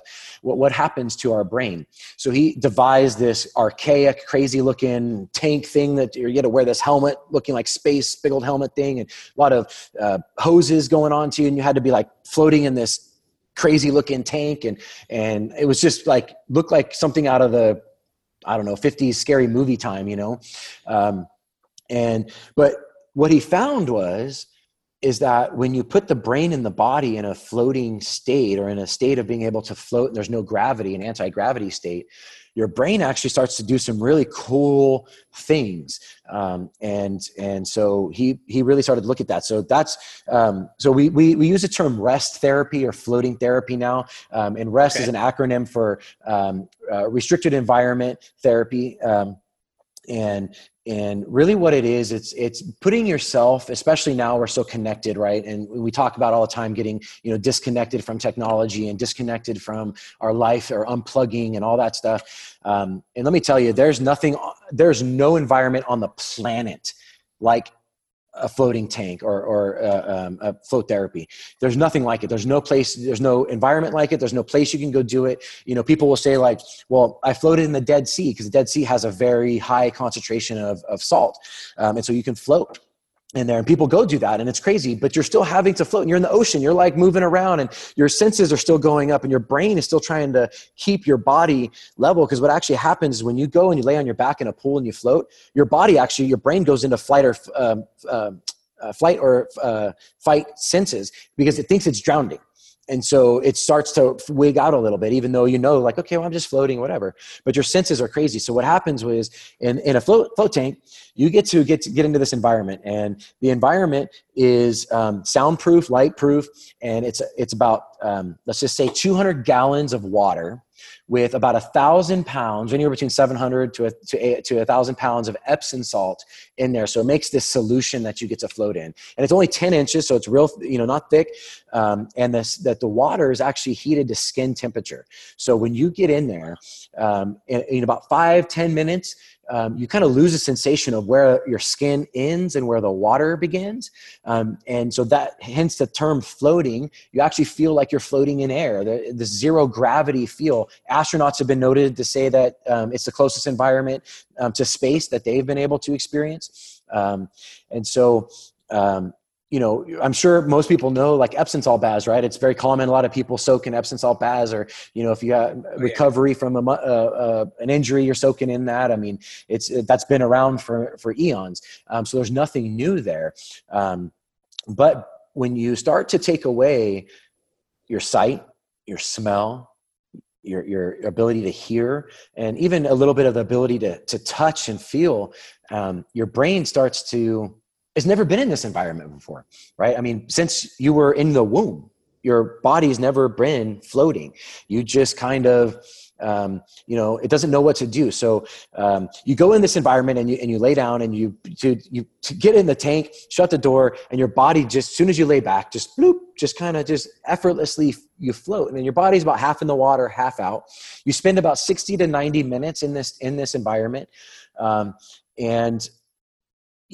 So let's just talk about the floating, what it does like for the body. Every joint in your body gets to decompress at the same time. Okay, I don't know if you've ever been on like one of those machines that decompression for the spinal decompression that kind of pulls you and all that stuff. It's just, it's decompressing your spine, which is great. Yeah. It feels great. I've had slipped discs in the back and bulging discs, and that's helped when I did those things. But this is something that I get to go in and you just lay back, and everything starts to just relax and decompress. And then, so if you got recovery from let's just say like an injury, the Epsom salt and magnesium in there is going to help. The Epsom salt and the magnesium is actually going to start pulling out toxins from your body. So your body's actually detoxifying while you're in there. And then the biggest thing for me, not only the physical, I think is huge. I think there's so many benefits to being able to go float physically, but the mental thing is what gets me, man. That's kind of where my passion lies. And that is, it allows your brain to kind of start to turn off. And it's an art, just like meditation, right? Like you don't just like, okay, I'm going to meditate one day and you listen to a meditation track and you're like fully into meditating, right? Like it doesn't work that way. You work for months and years of being able to, Yeah, to hone in that craft, right? I mean, you have to you got to spend the time, and you got to put in the time and work to get to that state. Well, probably from meditating, right? You can get into that theta state where your brain is just kind of like, okay, theta waves are moving, and I can really just kind of just relax and chill, and I can think about something. Well, floating does that for you almost instantaneously. I say instantaneously, and I probably shouldn't use that word. It takes a little bit of time to get there. But within the first float session, somebody can get into that meditative state without any training, without any pre-knowledge of that. I've never meditated before in my life. Now, as I'm jumping into the wellness industry and stuff, I'm starting to look into that and stuff. And I don't know if I'll be an avid meditator, but it's the same thing, man. Prayer life and meditation, when you kind of quiet everything else out and focus in on one thing, it does wonders for you, mentally and physically. So let's see, I kind of lost my train of thought here. So you're in this environment that your brain's never been in, and it kind of flips out a little bit. There's no doubt. When you go in there at first, you're like, your thoughts are racing because it's like your brain doesn't know what to do. It's like, I've never felt this way before. I don't know what to do. Man, I got to check my phone. I got an appointment that I got to get to after this. I got to pick up my kids, whatever it is, right? Life starts happening. But then after like 15, 20 minutes, those things start to melt away, and you start just like having those like kind of quiet moments of like, whoa, okay. I don't hear anything. I don't see anything, and it's like, okay. And I'll tell you what, for me, when my brain is going and it won't stop, either about my hustle that I'm doing, about my life, my job, past experiences or future experiences or whatever, if I start working myself up, man, there's no place that I can sit there and I can just let it go. And so for an hour to an hour and a half, I get complete silence, complete unplug, complete moments to think. It's a craft. So, as you float more often, you train your brain to kind of get into that meditative state. I've gone into the tank wanting to just get relief from my body pain. And that's all I think about, just relief from my body. That's all I want. And that's it. There's a term out there in the industry called it's like the reset button for your body and your mind. Yeah. I mean, you have a stressful week, all of us do. And it's like you come home and what's the thing that you do to relax? Some people are like, oh, I want to have a, nice cigar and a nice brandy. That's my moment of relaxing. Some people like to turn the TV on and veg out that way. Some people like to go to the gym, right? That's where they get their stress out. Some people want to go hit the basketball court. That's where they get their stress out. Some people want to read a book. Some people have to go on vacation, whatever. This is an opportunity for you to do that and build that into your life very easily when you go float. And man, I just can't say enough about how amazing it is. But so I'm going to go back to the science behind it, because I think that's important.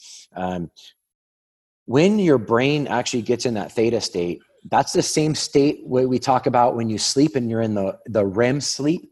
Okay. So your brain is active, right? When you're in that REM sleep, but your body has shut down and your brain's going, okay, it's time to relax everything. And it's time to regenerate and, recuperate. Right? That's when, the body sends all of its, cells and everything to go fix what's wrong. Right. I have a scratch on my hand. When I'm sleeping, that's when my body's attacking that scratch and healing it and everything else. So your body's working. But how many times do we actually fall into that REM sleep? And get that solid sleep we need? Probably not very often. Like I said in the beginning, right? How many out of 8 hours, if you go to sleep 8 hours before you're supposed to wake up, which a lot of us don't, what does that do? And how is that affecting our daily life? And it is, we need our sleep, we need our rest, but the fact of the matter is we don't do it. Right. By the time that, for me, right, our life, by the time my daughter doesn't get home till 8:30, my youngest doesn't get home till 8:30 at night. So we made it a pact with our family. We sit down and have family dinners. So that means the whole family waits to 8:30 to have dinner. And we're not done till 9:30 at night. And then it's like, okay, go shower and get ready for the day. Right. That's late. That's something that we decided as a family that we're going to do because it's important to us. But I lost my train of thought there. Well, let me ask you this, because like you're talking about sleep and stuff. I don't know if you've like really like dove into like studying like people who research sleep and the benefits of it. What are some of the benefits the lifelong benefits of floating. Yeah. Have there been Okay. any studies out there? Yeah. So lifelong benefits, that's something that's probably hasn't been studied very often right now, just because since 2000, the industry has made a resurgence and started to break through back into the commercial industry. There was a big push in the 80s, and that kind of died over the 80s because there was a lot of influence with AIDS and stuff like that, and worried that AIDS was being spread via water. So public spaces with water and things like that kind of got a scare, and so the industry died. And so now it's making this resurgence. And in the early 2000s, there's another doctor out there, Dr. Justin Feinstein, who he is spearheading this industry right now with the science. And he started out doing studies on anxieties, depression, and they're just moving into like ADHD studies and things like that to see what floating will do. So now when let's look at somebody who's had, let's just say they have fibromyalgia, right? Very painful, from what I hear, existence that they have when they have this thing, and it's debilitating, right? They can't get up and move, and they just want to be laying down and doing nothing. Fibromyalgia patients get to go in the tank, and let's say they float for 90 minutes at a time. Well, their pain is constant, right? They live. It's not something like, oh, I have a headache today. It's like, no, it's pretty constant physical battle they have. So for them to go float once a week is huge, because they get a reset button on their tense and tight and painful muscles and body when they go float. And what it does is it gives them, like I said, it decompresses every joint and everything, and the effects last. It's not like getting a massage, and you get a massage and then, the next day you're like, oh, I'm sore from my massage, but all my muscles are kind of tense and my mind's the same way. It didn't do anything for my mind. This resets the whole body from head to toe and everything in between, and allows them to get some comfort that they've never gotten before. Maybe they had to pop pills to sleep, right? We've seen in the studies them being able to wean off sleeping pills and pills that they were taking in the evening because they float, and they're not floating every day. They're only floating maybe once a week, but the effects of the float last for days. And so they're able to kind of do that. We've seen cancer patients going through chemo. There's a YouTube video out there of, I believe, is a teenager. This kid's going through chemo. Sucks, right? I mean, from what I've heard, you need to go through chemo, it just kills you, or literally kills you, but it's also just kills your energy and your, right, all that stuff. And so this kid actually gets his chemo treatment, then goes and floats almost right after, if not, like, if he can't, like the next day. And he says that it just resets his body, and he gets 2 or 3 days where he's like, he wants to be out in the world. He wants to go shopping with his mom. He wants to go see his friends, where before he's stuck in the house, living this existence of post chemo feelings, and he's in pain and all this stuff. But this helps reset his body and his mind to be able to go do that. So there's ton. The thing that gets me right now, and I think because it hits home, is the anxiety stuff. It's not healed me. It's not taken away any of those feelings or any of those things, but it helps keep them at a level of being able to control them. Something that I can sit there and go, okay, my levels are coming up here. I need to go float. It brings me back down here, resets me, and I go, okay, I got a good week of clarity and all this kind of stuff. So let's see what else. There's a lot of studies in recovery right now, surgeries, recoveries, or athletic injuries. So like Steph Curry. Big time basketball player, obviously, right? Golden State Warriors. Yeah, they won last year. And he's an avid floater, and has been he's got a few YouTube videos out there about him floating and being interviewed about him floating. And I believe, don't quote me on this, but I believe there was an article or an interview that he said that he had this whole team this last year, or a majority of the team actually went and floated during the finals. And he equates a lot of their focus and a lot of the ability to execute all on floating. He uses it to visualize, not only for the physical, mental, but he uses it to go in and visualize his game and focus in on whatever he needs to focus in on. And he can do that. One of the greatest things that I've been able to do while I float is I've been able to, I almost have, imagine a pinwheel or like a prize wheel with a bunch of, options on it, right? And you spin it. And that's my brain with all my thoughts, just tick, tick, tick, tick, tick, tick, tick, tick, tick, and I'm waiting for it to slow down and land on that one, and I can do that. Yeah. In the float tank, I'm able to slow that thing down and pick that one thing I want to think about. So right now it's me starting my floating business, and I'm right in the process of writing my business plan.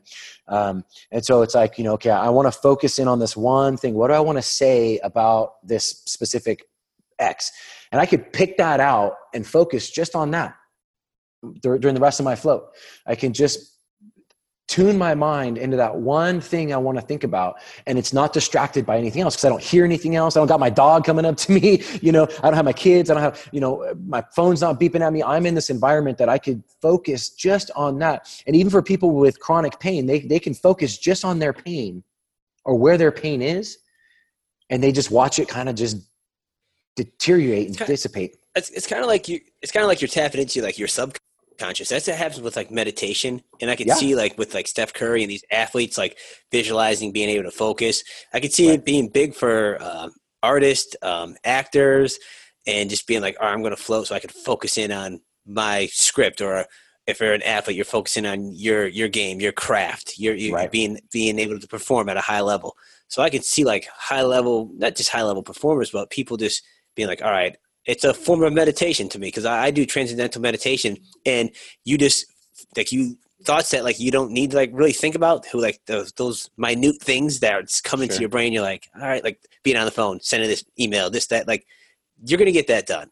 But like really tapping into your subconscious and just thinking about like deeper things and deeper thoughts, and like starting a business, like it's in us, but you got to tap into that. And then once you do, that's when really great things happen.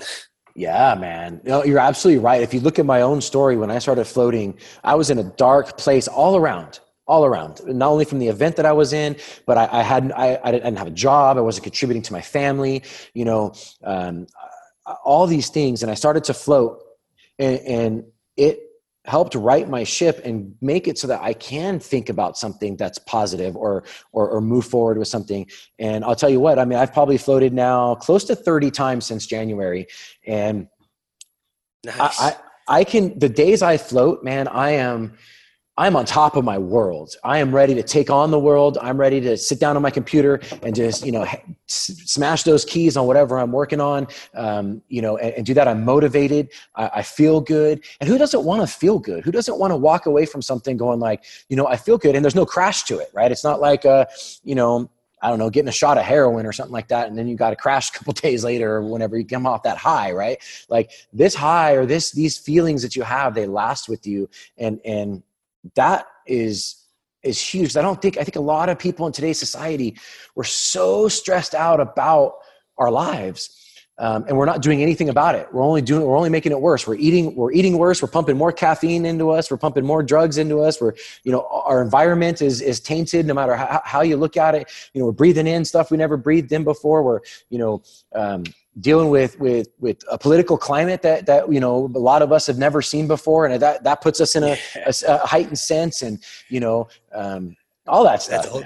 That's a whole nother podcast. What's your elevator pitch? What's your elevator pitch to someone? I've never floated before, and I want to do it, but you run into me on the street and you say, "Yeah, I float." What's your elevator pitch to me to get me to float? Yeah. So I start out describing kind of what the environment would be. So when you go float, it's like a very luxury bathtub that has an enclosure on it. And it's an enclosed environment where there's no sound, there's no sight, there's no smells. And you're going to float in this solution of Epsom salt. And the Epsom salt, I'll describe what the Epsom salt will do. If they've never heard of Epsom salt or what the benefits of magnesium are. Usually a lot of people will be like, oh yeah, I've soaked in the bathtub, or I've done that or heard of that. And so I just said, imagine that like 1,000 times, 1,000 times more intense. And it's like I said before, it's an environment unlike any other in the world. And so then I'll ask them, usually before I even go any further, I'll ask them, are you stressed? Okay. Do you sleep well? Do you, I'll try to find what's going on in their life. And then pinpoint what floating can do for that, because there's so many aspects of it. One of the greatest things I think can happen to somebody when they do go float is when the float owner or the people that work there ask them what's their intention of floating. And usually, obviously, first-time person goes in there and goes, I don't know, I'm just here because it sounds great, or whatever.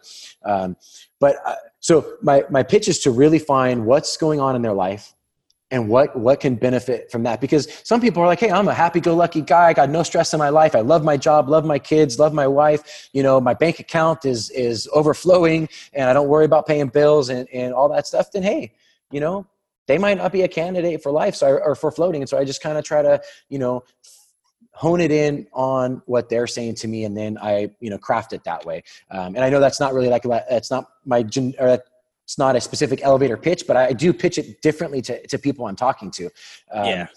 So yeah, but I start out describing just kind of what that is. And then I give them a little bit of information about the science behind it, that there is studies going on, you know, if we get involved in the conversation a little bit. But the 30 seconds is usually just about the environment. Hey, you're going to go float in this kind of futuristic looking pod looking thing or cabin. It's got the water, it's heated to skin temperature. And, you know, you're going to feel freaking awesome when you do it. I know that's not the best elevator pitch, but.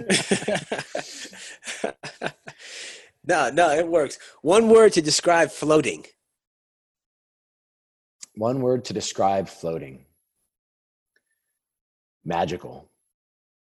Pure magic, man. How about, what's the future of your business looking like? Lay the plan out there for everyone so we know when it's going to open up so we can come and float. Right on. Well, I am in the process of finishing our business plan. We're going to be presenting that to, you know, for banks and a couple investors that we have on our short list.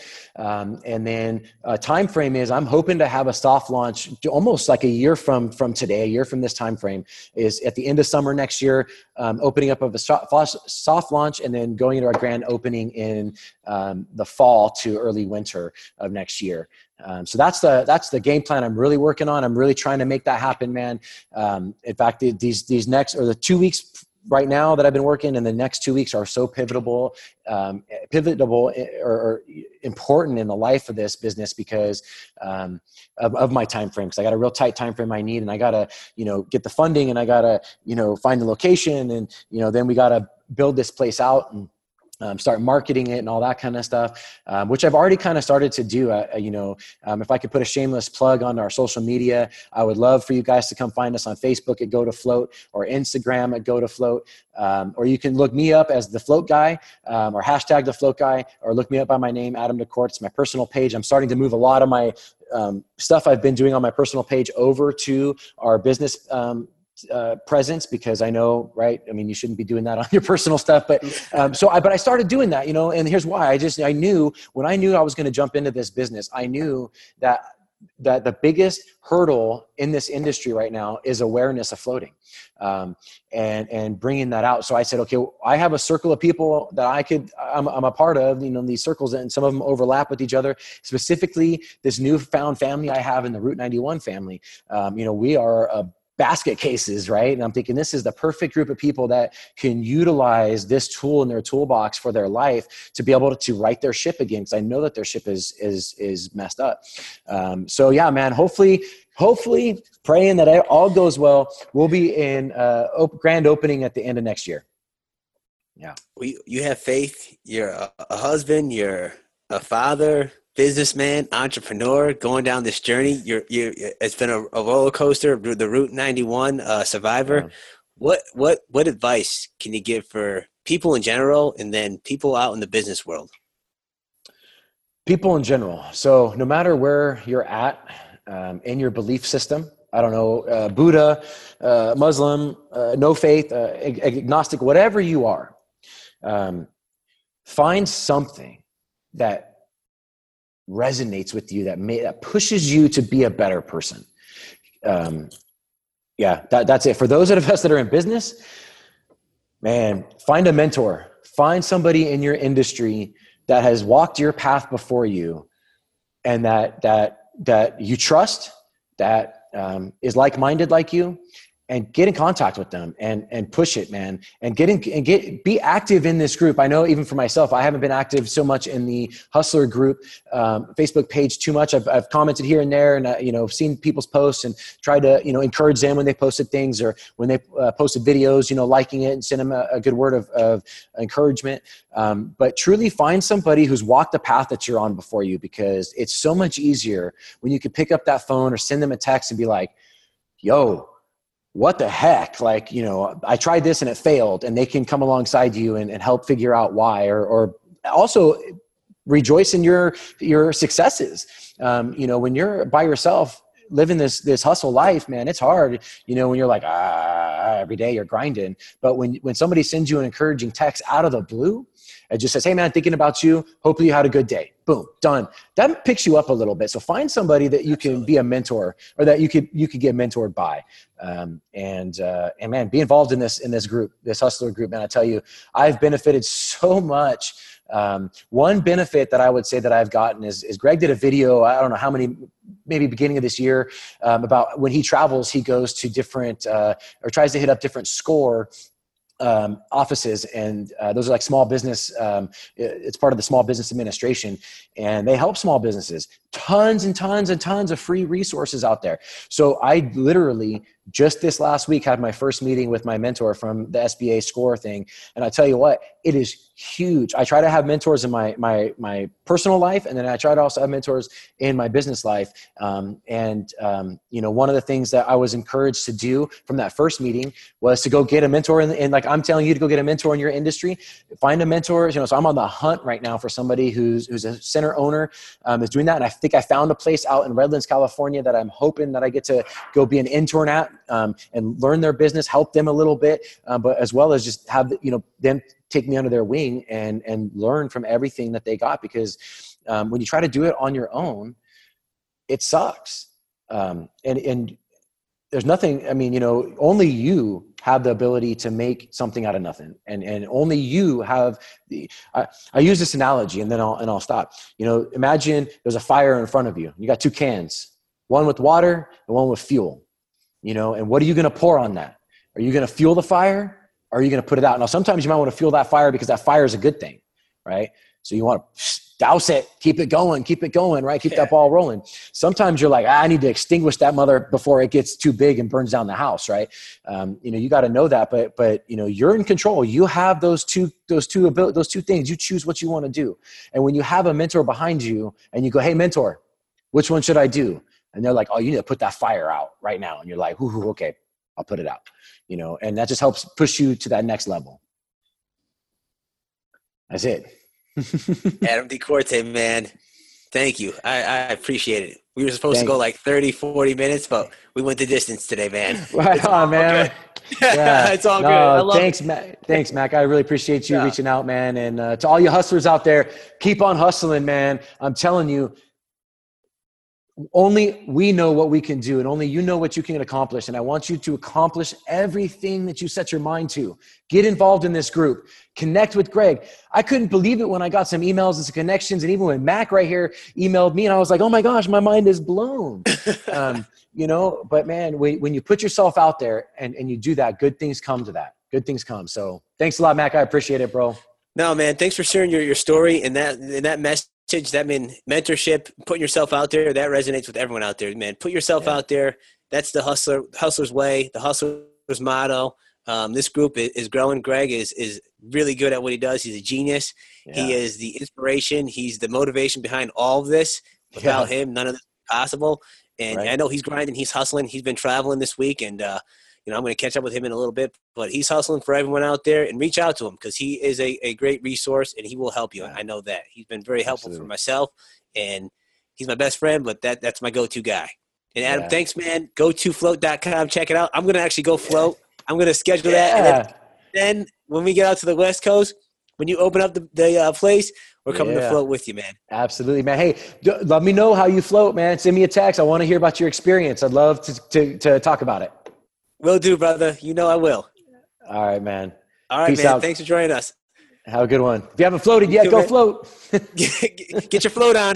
Get your float on. And get to hustleisland.com. See you guys. Thanks. Right on, my friend. Awesome, man. Thanks. I really appreciate it, bro. Have a good one. Hey, if there's anything I can ever do for you too, please let me know. If you make it out to the West Coast, California, man, hit me up. I'd love to take you out for a beer or coffee or lunch or something. Absolutely, man. Absolutely. I appreciate that. I'll definitely stay in touch. I'll let you know how the float goes. And like I said, if we're out there on the West Coast, man, we'll definitely be hitting you up for sure. Yeah, right on, man. For sure. All right, my friend. Man. Have a good one. Thanks. Peace out.